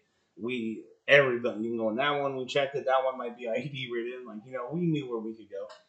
But then we still had those 2 machine gun bunkers we had to fight that were laced with IEDs. Mm-hmm. Those hadn't been done yet. No. Those were still sitting there. No, we were just trying to put a foothold in so we can get. It was. I think real close to that time, EOD went back and controlled deaded. I think 7 IEDs. Yes. And then I think they put like 2 satchels of C4 apiece in those machine gun bunkers and crushed them. But you could see like the seniors were like, dang, everybody's back. Nobody, like you said, we ain't lost nobody. Yeah, we were all back. We were all good. We were messed up. Like I remember if you remember, I had to sit in front of a fire because doctor was on my toe and I'm looking this way and I can't feel it. Like I was just cold. But it was just a lapse of all the games that we played with each other, the ranking system, the I'm a senior, you're a boot. It went out the window. And that was like the first thing. But then we went back to the normal games because we were really good at like, there's time to play, there's time to be at work, and then it was, you get your butt back up at post. Herbie's the same way. Like I know you and Herbie, you talk about it in the book a lot. It was a lot of, he lit you up in Newport, y'all BS, but Herbie was the same way with us, man. Like, oh yeah, he greeted all of us, hugged everybody. Yeah, well, I mean, it's not like, I wouldn't say it's like rank went completely out of the window. But there's bigger things to worry about when you're fighting from sunup to sundown. And there's bigger things to worry about when you've run out of food and clean water. And there's just, that's not the time to play games with somebody. That's not time to pull rank. That's the time to check on your guys, embrace your guys, reassure your guys of the mission of what is to come. Reassure your guys that, hey, this is only day 8 and we got 8 months. Don't get complacent. You want to take them in at that point because that's all each other have. So if you're going to play stupid ranked games and then you're going to have division within your squad, and one of our laws is unity of command. And when those kind of things pop up, I mean, it's important that, when you're in a shit sandwich, it's important that you understand that you're in a shit sandwich and that you're not on Camp Lejeune anymore. But I can also imagine, maybe even Shrek can talk about it. I can't imagine what that felt like for guys like that. Like, you did a whole workup with us. You trained us. Like, you watch us go from the scary little SOI kids to, like, we just threw you in the worst possible scenario you could possibly be in for the time. And then, he comes in and he sees third guys. He sees the Mary. He sees the Pritchard. He sees radio. I can imagine Cole was seeing the same thing. Guys, we used to train side by side, second, third, first, all the time. Get our butts chewed out for making the stupid mistakes, the boot mistakes. Like, it was cool to see my boys, but like, how cool is it on that aspect of you trained with us, you worked us up, and now we all walk in alive. We're tired. Our feet hurt. Yeah. We got 1 pair of socks in the pack. Our water's probably depleted, but now we're all embraced again. Yeah. And I think that's what it was. I think from, I can only speak for myself. Wade and you were together virtually the entire time, but that doesn't mean we thought the same things. Right. And so for myself, to me, there's very little things in my life that have topped watching, what you all did. Yeah. Because you all were trained before I got there, and then I need to come in and guide that training. And for me, y'all made it easy. I come in, I tell you what I want, and get it done. And it's amazing, especially given the, whatever the cards that we were dealt, because they weren't good cards and they weren't good situations. And for some reason, not for some reason, for reasons of good training and tradition and a spirited core and brotherhood, we thrived in that situation. And so for me to watch my squad thrive in combat, in hard ass combat, dude, there's no, for me, there was no more beautiful. I mean, to me, that was the most beautiful thing in the world. It's like, yep, look at these are animals. So, what do you think? Nothing to say on it? No, I'm good. Okay. But we kept it up too, though. You know, again, we're fast forwarding back and forth here. How many times when we left the wire, if we were on like a big base, big area, whatever, pop, how many times Pritchard be at that entry point when we come back? Right. Right? Always. And at one point, it wasn't just to see me, just see Knuckles. Like, Ryan, I'd always hear him scream her name. You know, when the patrol leader came in, you got acknowledgement. Like, he was there just, and I know he was counting bodies. He's never admitted it to me. I know he knew how much we walked out with, and I know he counted everybody that came back. I did it to him too. How many times did I have to deliver him bad news? Also, you're probably passing Lance Corporal Underground word too, so. Yeah. You know, but it was also a thing where it was like he knew we was coming back. He was probably next. Honestly, like that's how I roll. We come in, tag, you're in, go. Yeah. You know, and if I wasn't on post, I'd always try to get post down at the entry point. I'm always trying to holler at Pritchard. That's my boy, you know. Yeah. But he was third. And that all of that stuff is just reinforcing that brotherhood. It's like you're going out there and putting yourself on post because you want to see your guys come back. You're waiting on them to come back and things of that nature. So that just really speaks to really speaks to that whole group. Pritchard used to always tell me, man, every time we left, you better not die. Mm. That was his. Obviously, we give hugs, you know, say I love yous, all that stuff, but Don't die. Don't die. Don't die. And then, you know, you'd mess with him. Well, what if I do? I'll kill you. Roger. Got it. Tracking, you know. Even if you're dead, I'll still kill you. Yeah, you know, but and a lot of people Figure it out. just don't, and you know. So we're going to fast forward in the book a little bit from where we are and talk about February 21st and building up February 21st's mission. Essentially, we're down there scavenging for food, doing our thing. And at this point, the ground line of communication has been opened up by Lima Company, and they had actually moved in some engineered dozers to begin to construct a cop for us. Camp Hansen was what it would, end up being.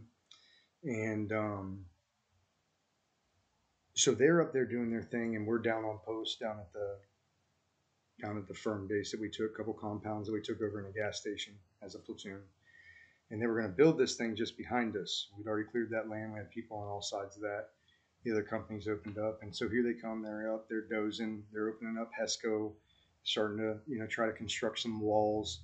And the next thing you know, they get, like, LT gets a call at the gas station over the radio. And it's the engineers from that truck. And they're saying, hey, there's people shooting at us. And we had heard the shots. But it's like they have an up-armored dozer with a security element of trucks that had 240s and 50s on the top of them. And it's like, we're a click down the road from you.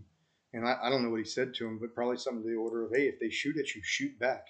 Like, you don't need us to come up there and shoot them. You have up-armored trucks. If you got bid. We don't have up-armored trucks, by the way. If you have positive identification on them, shoot them.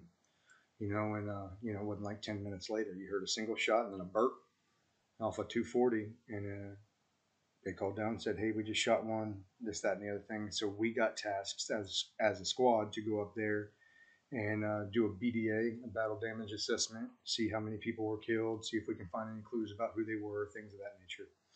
And so we make our way out. We make our way up to that section. And up where they were shooting from was real close to a cemetery. The cemetery sat on top of a hill.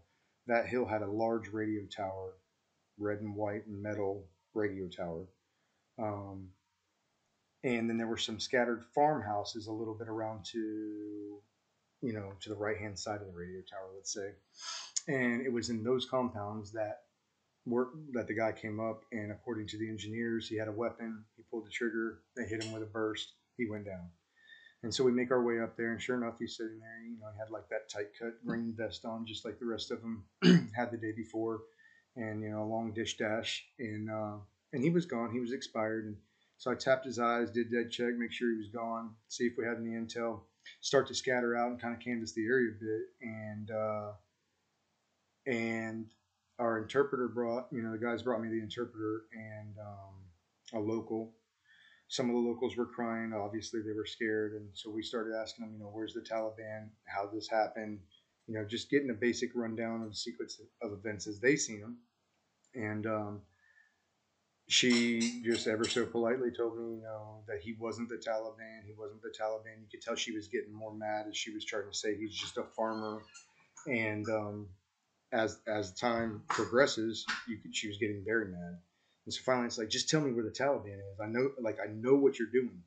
And she wouldn't do it. And so we were all standing there. I think I was talking with Matt at the time about how jacked up the situation was. And once again, you couldn't find a weapon. You couldn't find any casings from them. And but he was still there. But we were able to get up there quick that time, real fast. And then she makes the motion. While we were talking about what we should do, where we should go next, she makes a motion down to this little village down the hill from the cemetery and says, that's the Taliban. If you go there, you aren't coming out of there. Right. And I remember that. Yeah, I remember Tank. Yeah, I remember Tank telling us, hey, that's what she just said. Our interpreter Tank, about 90 pounds soaking wet with a kid on, and we called him Tank. He loved it. And he came up and he said, hey, she's saying that, that village. So you get to the military crest and we look down and the entire village is flying black banners. And we come to find out that any grave site or any door that had a black banner on it typically meant that those were not very friendly to Marines. And so, like, Roger that. So when you tell a Marine, don't go down there because you won't come out of there, and they're there to clear the area anyway. Tracking. What are they going to do? So I go back to LT. I meet him at the gas station and start to debrief him on what I seen, what I found, what was said. And the mission got planned. Okay, we're going to go in there. We can't have them in our back door. They can't get up on the high ground on that cemetery overlooking the camp and shooting at these guys or shooting down into our camp. We've got to go secure that area. And so we made the mission. And then the next day, that was the 20th, and the next day was the 21st. And that was a mission where our platoon realized that we were not invincible anymore. Yep. And what do you got? What do you remember from, let's say, what do you remember from the 21st, beginning when you wake up, beginning when you know what we're doing? Starting was normal. You were very good with, if you could allot it, get your chow, fill up on water. But there was always, regardless if we had time, make it quick. Roger tracking. I didn't eat much. I tried, but I just never was hungry. Got my stuff together. I remember finding out we were going with first. So I linked up with like Hanson. I want to say Daryl was there. Daryl was still there, but Daryl was sick, remember? Yeah. He had got a nick on his shin that turned into like cellulitis. Yeah, he got. So he was there still. Yeah. We had already been debriefed. Like it was basically, we're just gonna go support each other. We're gonna, clear the village, house to house if we needed to, whatever it was. Like a lot of it, I remember being told just like be flexible with what we're telling you right now, because we really didn't know the village. So from what I remember, outside of like this information, kind of what we're looking at on maps, it was very be flexible. Like Grimes, Cola was still there with us. No. All right, yeah. So I was running the saw then. Yeah, that's right. Okay, so Saw a team leader. Thanks, Corporal. And it was funny because that's why he always used to tell me to be flexible, because he was like, "You're going to be used a lot to implement that weapon, so implement it, but at the same time, like keep the guys in check. But at the same time, if we need to throw you in hey, we need some leader to lead. That was a multi-tool. Track it, whatever. If you told me to jump, I jumped. Well, not today. And not very high back then. Not very high back then. Vertical leap has struggled since then, huh? It's always struggled. Always. I met up with them. We chit-chatted, and for those who remember Hanson, motivated ass dude. hugged me. I said something to him, and I don't remember what it was, but I know it was one of my usuals. You know, I lived with Hanson, he's my roommate, his parents, his sister, everybody. Said something that annoyed him, and he just grabbed me. It's like, I love you, man. I'm like, love you. Last words I ever said to him. Yeah. To this day. I remember going out there, just whatever. It was stupid. There was so much going on, and you explained it best like a month ago.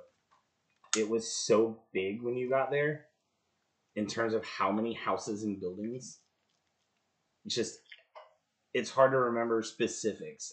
I remember thinking like the Lost Marine plan. Right.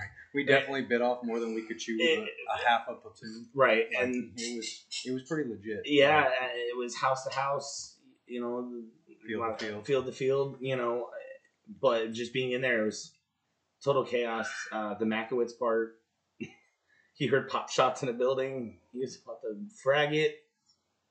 We got Marines in there, but it wasn't his fault. It was big, you know. You say it all the time. And it was like very confusing the way it was routed. And we were so spread out. It's not like no one did their job. It was just 2 here, 2 here, 2 here, 2 here. Ryan, all over the place. You know, making sure people are set, checking for Hein, all that stuff. Radio communication with LT and Stats over there, right? Yeah. So, you know, the evolution, and I don't know how much of it you remember. No, I don't know how much you remember, but it was so smooth. It was eerie, but it was smooth. Yeah. We left that day. We worked up out of the bazaar, broke into the fields. Hind was to our right flank, a couple 100 meters, maybe 300 meters or so. And we just kind of traveled and overwatched up. And then once we got up, we were up, but his elevation didn't change because we were going the hill and he was going the bottom of the hill off the side. Yeah, he was off to the right a little bit. Correct. And then and we made our way into a large building. It was a large, very large building, almost at the crest of where the hill was going to start going down to the building or down into the village. And there was no gunfire. No. Everybody was moving fluently. You could hear the squad, you know, next to us in their radio checks and checking in with sit reps with LT and our squad. Everything seemed to be fine. And then we made entry into the building. You guys got all the mams out. You segregated, you searched, everything was good. We asked the family to leave, which was common. We would ask the family to leave unless we were in a contentious situation, at which point the family would have to stay. And it was usually in the opposite direction of where we figured we were most likely contact was going to come from, because we know where we're at. Right. And we knew where we had friendlies. So we had friendlies to the back. We would send them away. Right. You know, we're sorry. We would do it, you know, generally politely, as long as there was no, you know, animosity felt or crazy eyes looking at you. They had the eyes. They all hated us. I remember that. Most of them were pretty bad. And, you know, that the ones that weren't bad left. They left. They went nomadic. They coiled up for a month and waited for the fighting to be over. So yeah, generally everybody we came in contact with in those first 25 days was there to fight us. Yeah. And but maybe not this family, because we didn't get hit by them. They left.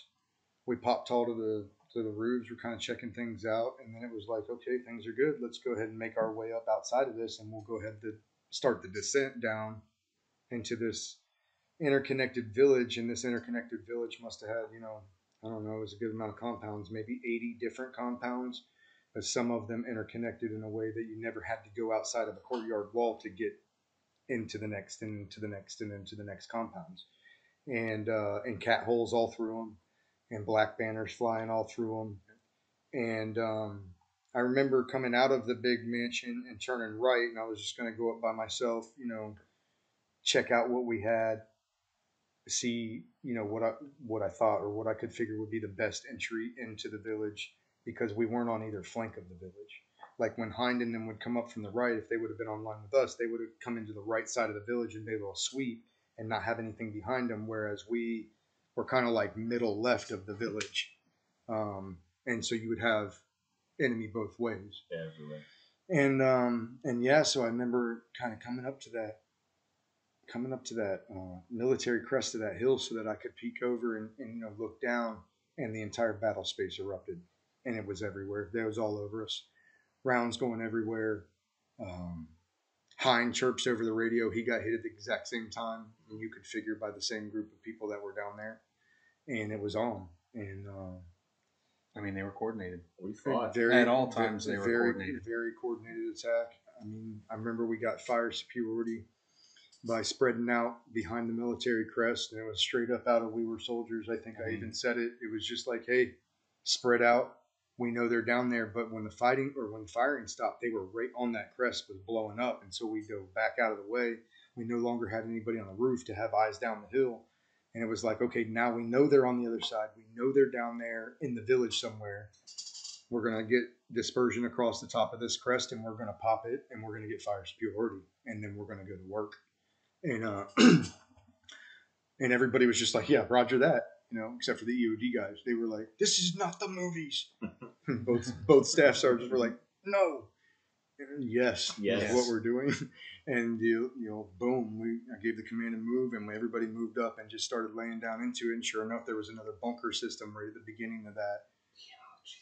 Right at the beginning of the entry into there, and it wasn't like the bunkers from before, but it was like a hardened compound that they made their own defenses up, and they had machine guns in it. I put saw rounds during that, man. Oh yeah, down. Oh yeah, and they would bark right back though. That's what I'm saying. They had some kind of defenses in there that we weren't. Yeah. So it was on, and the more intense it got for us, the more intense you could hear the radio chatter from the other squads because they were on them too. We had a building in elevation. Hein was stuck in the middle of it with his entire squad in the middle of a chisel plowed poppy field. Yep. And bullets raining on them. And so it got bad. It got bad really quick. I knew that what we needed to do was get fire superiority. We had LT with us. Staff Sergeant Wright was with Hein's group moving through the field. I remember one time Staff Sergeant Wright got called for a sit rep by LT because he hadn't talked recently, and there was a lot of gunfire going off. And he's like, I'm face down in the fucking mud right now, sir. Like over the gear, and I'm like, oh, they're in real bad shape over there. Like, because LT was like, 2 Bravo sit rep, gunfire hailing. 2 Bravo sit rep, and like on the third time, it's like, I'm face down. It's like, okay, with you in a second, sir. Roger that. Will relieve pressure.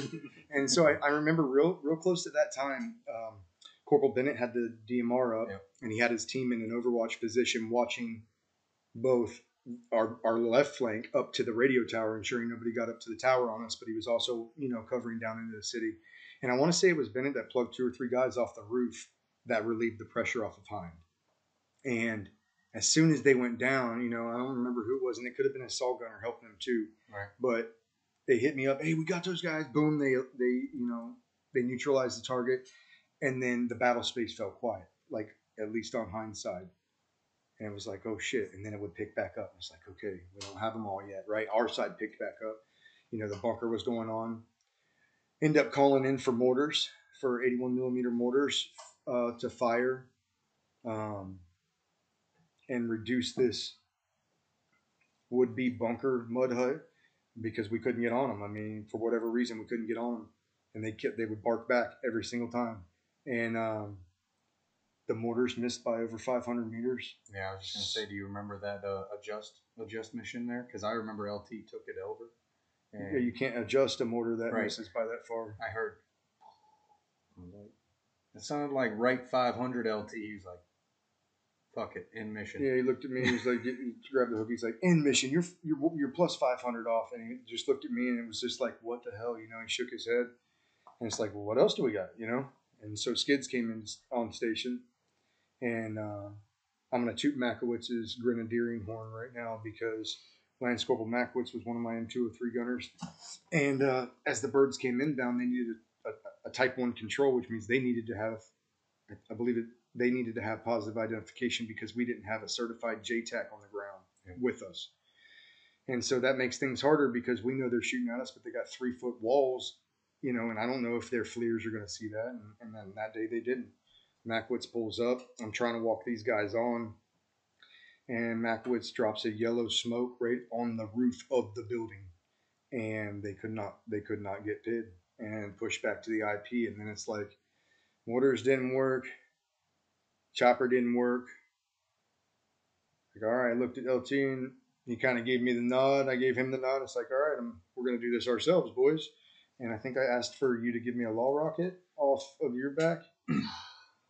Yes. Okay, so there's a little animosity when we talk about law rockets with Matt because Just between me and you. by the way. right. Well, there might be some with. There's somebody else here that this particular day. So okay, here's what I'll say about the law rockets. In the beginning of the push, you carried one, I carried one. No, I had the one. You had the one. And then we were fighting mutually supporting machine gun bunkers. Yeah, which we'll get to in a later episode. And I got it from you to engage those bunkers. Which we kind of had a little spat there for a second in the middle of the. Matt gets a little irritated that I took his law and shot it on that day. And then this day, we was in the fight, and I'm like, dude, I've already shot one, and it was a money hit. We can't risk this. We only have one. Give me your law. And he was real upset about that, and he wanted to shoot the law. Yeah, I did, because I carried it, and then as soon as you... That was an ISAR. I know you have a... you have a story about this, but I specifically remember you saying, after you shot it, we have to carry the tube away. He said, Shred, here's the tube. And I was like, yeah, I don't know what you want me to do with that because I'm not fucking carrying it. If I don't shoot it, I don't carry it. Yeah, so a little animosity. I mean, I'm not mad. But, I'm not mad either. I mean, at least you didn't shoot it and miss because then you'd never hear the end of it. Yeah, that would have been way worse. We might not be bros right now. That would have been way worse. Yeah, so... Hey, it got shot. It hit target. That's all that matters in the end. Yeah. And so he hands me the law, disgruntled. And I don't know where he went after that. I don't know if he went behind me or... I went and pulled rear security for a little bit. Pulled rear security after handing me a law rocket. And so I snap had to walk away. Yeah. I snap the law open. You know, I take that millisecond to clear my head and give myself a 1, 2, 3 go, which is a lot of times what I would do when I was afraid. It was like, nope, 1, 2, 3, you got to do it. And popped a military crest and it was an easy shot, just straight down, not far, let her fly, and boom, it hit where it was supposed to hit, and it stifled the fire. Like, okay, turn back to the battle space. Now, the threat that we know about that was on Hind is reduced, or at least neutralized. They've stopped firing. Then our side picked up. We've reduced that. And so at this point, it's like, okay, we feel like we got, we at least got control of the situation a little bit better than what we had a few minutes ago. Right. And then it was like I distinctly remember just kind of looking at the battle space, and I'm waiting to hear where's the next rounds coming from. Right. Waiting. What seemed like forever was probably less than a minute. Smoke still smoldering after the law shot, and I radioed Hind, and I was like, Hind, Rogers, you're good to move. And I remember specifically it came back and said, are you sure? And you can never be sure in combat. Let's just be honest with each other. You're working off of incomplete information. Let's say that always. Your job is to make the best decisions giving the incomplete information that you have available. And the information that we had was that the battlefield just went silent after we reduced 2 known enemy threats. And now I'm waiting, and I'm waiting, and I'm waiting. I said, yeah, I'm sure you're good. Push. And then he pushed. And so they were in an open chisel piled poppy field, and they push. And I think that 2/3 of their element was still in the open when machine guns opened up again, or at least one machine gun opened up again. And they ended up hitting Matthias on his echelon to the compound. And this is all unbeknownst to us at the time up on that hill. We knew that we knew that the contact opened back up. But that didn't come over the net that anybody got hit, I don't believe. If I remember correctly. Well, at first no.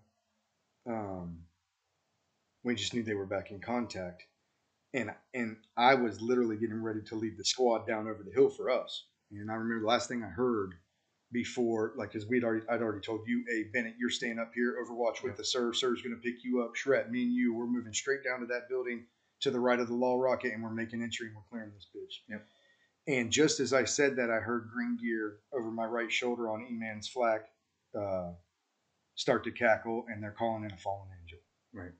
And a fallen angel was the call sign that we would give a Marine or a friendly coalition force when they had been killed in action. And I remember looking at LT and saying, "Who is it? Is that Hind?"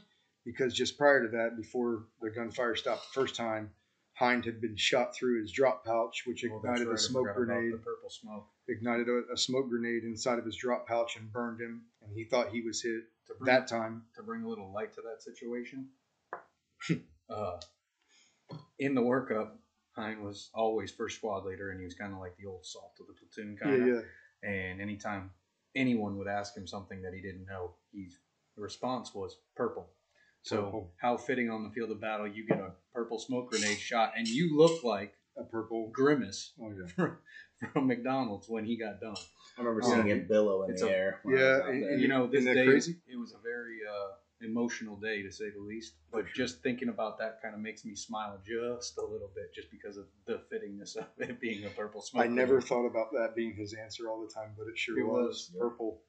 And what's crazy is, from my position, you know, when that happened, which was the same position I was in, you know, fast forward, just a couple of minutes before, you could look down on his squad and just see, like you said, you could see the billowing purple smoke. Yep. And just like, oh my God. And then another one of his team leaders, Jamie Wise-Ork, had a burst coming at him, hit the deck, and the burst missed his Kevlar, but shot vertical through his camelback on his back. Through and through.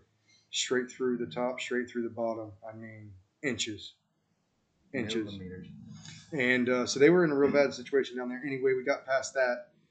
And then what happened next was they took contact, and then we hear Fallen Angel. And I looked at LT. I said, "Is that Hind?" And he just shook his head. He's stone cold.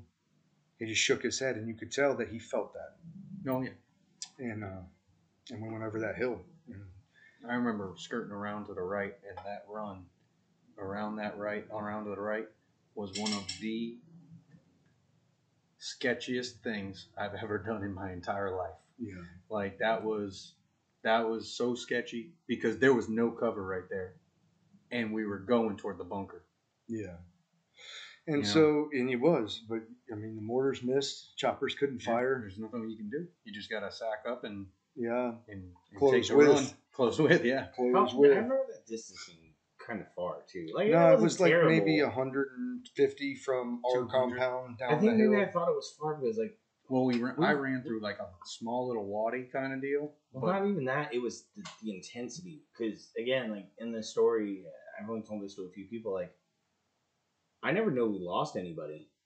Right. I never heard... and that's why I wanted your perspective, is because I didn't even know the chopper came in to pick anybody up until Staff Sergeant Wright and Heinz Element and Staff Sergeant got to us and let us know. And I seen him carrying extra gear and a weapon, and I was like, oh my God.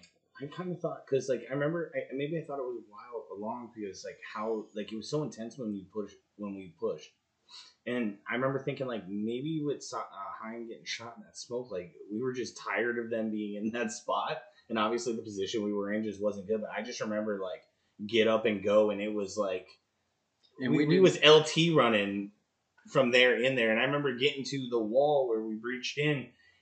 I caught my breath like that very few times without like, oh, what did we just do? But like, y'all was gone. Not, you didn't leave us, but like, we put on our go fasters. We jumped the fence to go get the ball, and the dog was coming, right? Like, yeah, it was time to go. I just remember because it felt like it was so much. I don't run fast. That was not the time for buddy pair bounding. No, that was the time for the run. It was get there and go. There was no time. Well, and the other thing was we weren't under fire at that time. But I didn't want to. They were under fire, but we wanted to get there before the fire picked back up. Yeah. Right. And so, there's a lot of detail that we're going to cover about this day in the book, but I want to fast forward, being that from your perspective, you didn't have the perspective that somebody was hit. And especially my roommate. I had no idea. And this is your roommate that we're talking about. And it was weird too, because then to walk back, I was mad, dude. I was just so tired. I was so exhausted. It was so chaotic. That was like a 6 hour, It was a long fight. It was long. 4 to 6. I don't know if it was 6. It was a good portion of the If day. you consider when we jumped off, not at daylight, but Just after. just out. If I remember right, it was in the morning when we jumped off, and we didn't get back till the afternoon. If I remember right. Yeah, we And got I remember back late. Yeah. We got back late because I remember my saw was hot. I put down rounds downrange. Like, I was over it. And we got back. You know, I was thrown up on post. I'll never, like, you seen us, like, meet each other. I remember the most uneasy feeling being back on post. I still have no idea. None. And I was kind of, at first, I was like, why is everybody so damn butthurt? I'm like, we're back. And of course, the comedic relief. Me being me, that's me. I'm like, I'm trying what I can. I'm messing with people. Like, people knew. Nobody told me. Well, Which I get. Not everybody knew at that time. As soon as I found out, I told the squad. Right. Probably 5 minutes after that. Well, I had told Charette first. I remember coming in to the mud hut, and there was a little hole in the tarp that covered the door, and there was like light coming in. I always remember that light when we were sleeping in there. But I remember opening it up, and everybody was exhausted, like you said. Everybody was completely smoked. And the guys on post knew that when we got back. They'd been sitting there listening to it all day. So it wasn't like, hey, you guys need to pull post now. It was like, hey, you guys need to go take some time. And so my guys are in my side, half of them with dysentery, throwing up on themselves. I remember walking in there and watching Makowitz throw up on himself while he's scrubbing his camis with tied in a water bottle because he'd thrown up all over himself and he was trying to get to throw up. And as he's washing his camis, he's throwing up over here, throwing up that way, washing his camis. And it was bad. And I remember going over to the gas station and talking to LT about the mission, kind of doing a debrief of the mission or whatever. I remember going with Herbie and smoking some cigarettes and disappeared for a while, just kind of get some downtime. And then I was coming back from the gas station and I was moving through Heinz Birthing when he told me, and he just came up to me. He's like, hey man, we just heard from First Sergeant and Hanson didn't make it, dude. And you need to talk to your squad because a lot of those guys were close with him. Right. Rhymes was his roommate, Well, and y'all had Not to mention they were all close anyway, but he had some really, really best friends prior to this evolution that needed to know. And that's the hardest thing I ever did as a leader. Like, hands down. Like, how do you tell your guys that? And I just remember telling Hein, man, don't tell me that, And so then I make it over to the birthing, and I'm like, the whole way I'm like shaking, and I'm like, how am I supposed to, like, how do you tell? Like, I never had to do it. Right. I never lost anybody. I never had to break this news, and so this was new for me. And I was like, man, trying to get my shit together because I can't let you guys see me be all fucked up, and I don't want you to see that because then that. Like an idea, oh, it's okay then. And that's like at that point in time, it was not okay. Like we needed to get our shit together because, like, literally we could be attacked right now. Right. And so I took like maybe a minute or two. I got my shit together. Hind even told me he was good about that. That was one thing they said, man, plan this out in your head. This is not easy. Right. And whether you tell them now or 5 minutes from now or 10 minutes from now, that 5 minutes isn't going to kill it. Hanson's still gone. It does, Yeah. And so, I took a couple minutes and he like shook it out. All right, we got to do this. And I walked into the birthing and I was going to kick everybody out because as I was walking into the birthing and I seen the guys out here washing their camis, just getting off a post, coming down. Hey guys, you want some chow? And everybody's like bubbly. And now I got to crush that. Right. I got to kill that completely. And so I started getting, a little bit emotional coming into the mad mainly, but so mad that I had tears running down my face kind of thing. And I'm like, everybody get the fuck out. Like it was real dark in there. Everybody was sleeping. Told everybody to get out of the building. And you had your earphones in or something. You had like listening. Or maybe you were asleep or maybe you just waited. I was just like, no, I'm not getting out. And so birthing too. I didn't want to see anybody, leader, so. I didn't want anybody to see me like that because I could feel like all of that what was about to happen. And, all the younger guys are like, oh shit, they beat feet that were in there. Bennett got out too, I think, or he was already out. And I just fell apart, man. I was just mad. I was losing my cool, losing my composure. And then, I talked to you. We had our talk. Got my composure back, which thank you. And called the squad in to tell them. I was loading magazines. Yeah. That's what I was doing. I think I kind of checked on the guys, got some water, and was like, all right, time to plus Top it up. off, yeah. So then I call the guys back in, and so that's when you found out, I think, for certain what happened. And so you can we'll close with this. Give me, your remarks on that situation. I didn't know what to do. I remember you told us. I don't think I believed it. Like, I knew you weren't lying. But I remember sitting there on my, whatever the fuck I was sleeping on. Probably a rock and some fucking bird shit. I don't remember.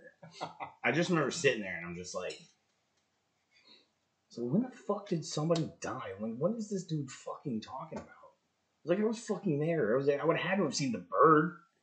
I was like, he's fucking bullshit. And I remember looking around the room, like, people crying. I remember looking at you, like, you were fighting it. You were angry. And I'm like, I was like, that's not a bullshit face. And like to this day, like, I remember I got up. I was just pissed. I got up and I walked out. And I remember, I think you reached out and you're like, Grimes. And I basically, like, without saying it aloud, said I didn't want to get fucking beat up. But I was like, fuck off. And I walked out the hooch. And it was like that well or whatever it was in the middle. I remember walking around it to the left. I specifically remember that. And I'm like, I don't let myself cry. It's not a thing I do. And I got angry because of it. And then for the love of God, I want to say it was Knuckles. I'll have to ask him. I don't remember. One of the boots came out with me.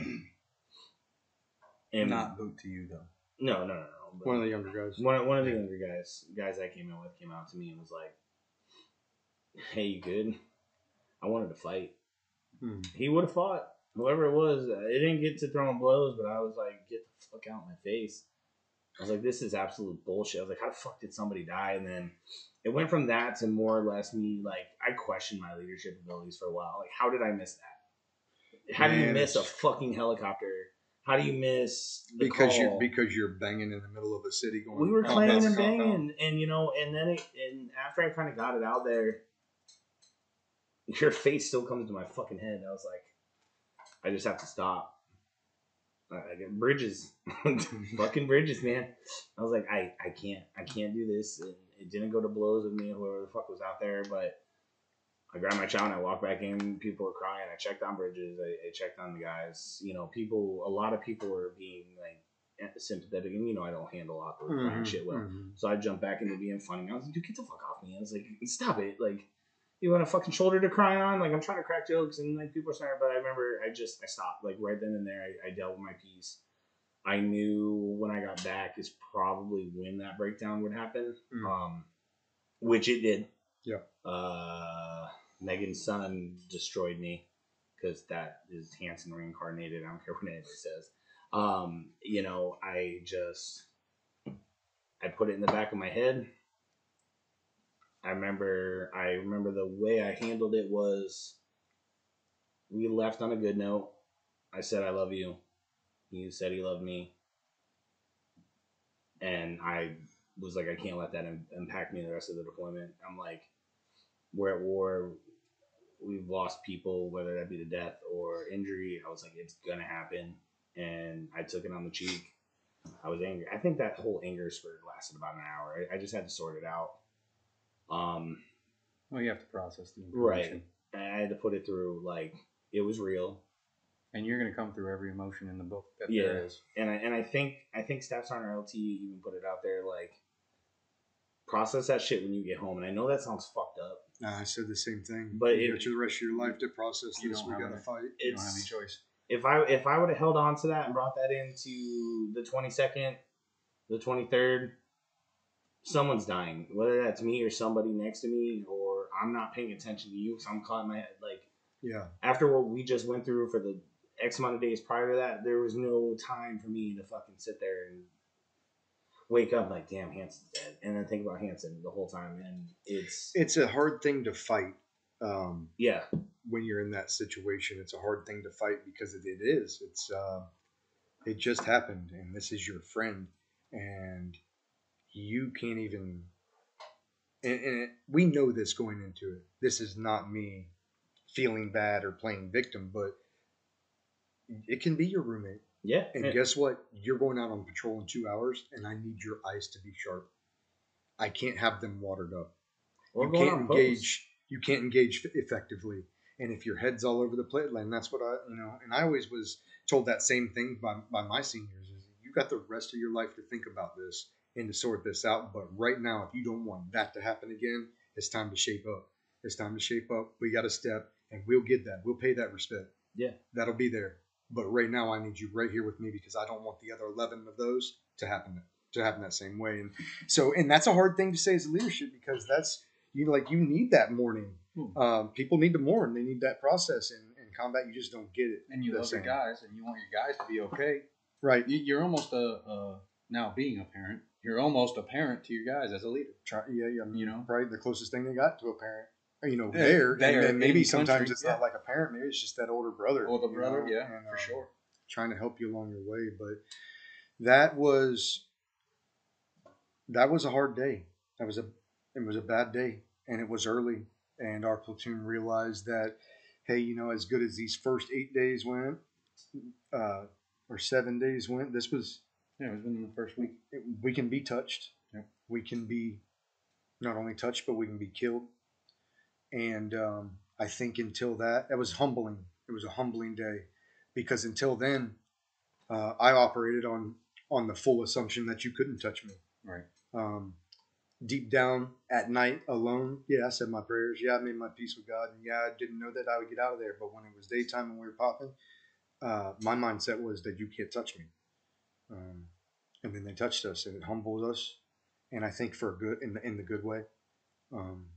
Not as far as it being good, but in every bad situation, there comes some good. And that, tribute to Jocko right there. This was a bad situation, but it had good in it because it woke us up. It showed us, don't be complacent one time, because you can do everything right and people can still get killed. Right. You can not make a mistake and not bring a friend home still.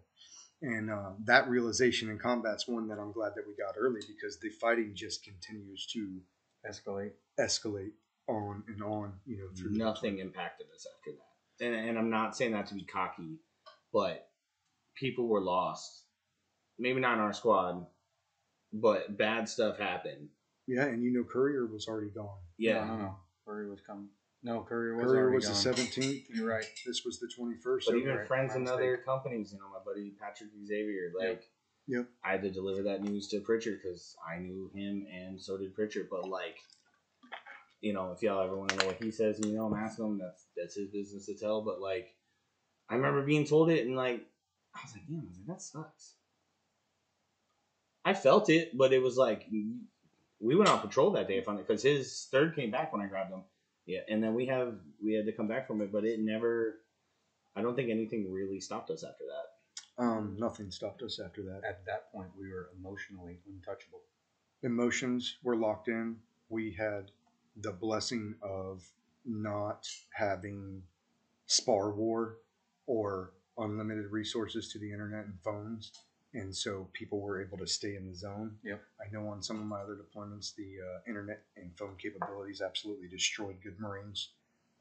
They couldn't stay with it when they had problems from home that were clouding their mind. And so that's going to do it. Grimes, thank you so much for flying up from Florida to take part in this. And like I said, we're going to have more guys on. You're going to come back on. More that Grimes will be back. Sure, several times. Like to get many more guys from our platoon to get different perspectives, to give you guys the different thoughts. You've now got perspective from day 1 to 10 on squad leader, team leader, and new join / team leader filling the role as a multi-tool for the squad. And so that's what we got for you today. We're going to go ahead and sign off. I got to get Mike to the airport so he can catch a plane. And we'll see you guys on the next episode. Thank you. How we doing, everybody? This is the co-host of Choices Not Chances podcast, Matthew Charette. This episode of the podcast is sponsored by Louisiana Gun Shop. The Folks at Louisiana Gun Shop have been a longtime supplier of firearms and shooting supplies and services, as well as very good friends of mine. In episode 7 of the podcast, we interviewed the owner and founder, Harlan Boblet. At Louisiana Gun Shop, the sky is the limit when it comes to getting the firearms and accessories you want for your current or future firearms. They have a nice selection of handguns, rifles, and shotguns in stock, or can order just about any firearm you could want or need. They specialize in concealed carry handguns and custom AR-15 builds. In addition to firearms, they also carry ammo, suppressors, optics, and a wide variety of gun parts for the upgrade and maintenance of your firearm. If you want to get further in the upgrade side of things, they provide customization services such as Cerakote, laser engraving, and Kydex holsters. Louisiana Gun Shop is located on Highway 90 West in Broussard, Louisiana, just south of Lafayette. It used to be Louisiana Gun Shop did not have an online presence, but now I am happy to announce that their website is up and ready for business for online sales to all 50 states at louisianagunshop.com/pages/CNC. Louisiana Gun Shop also offers Louisiana residents concealed carry classes for a very reasonable price. Harlan's experience in the concealed carry space when it comes to the laws and the do's and the don'ts is pivotal in attaining your Louisiana concealed carry license.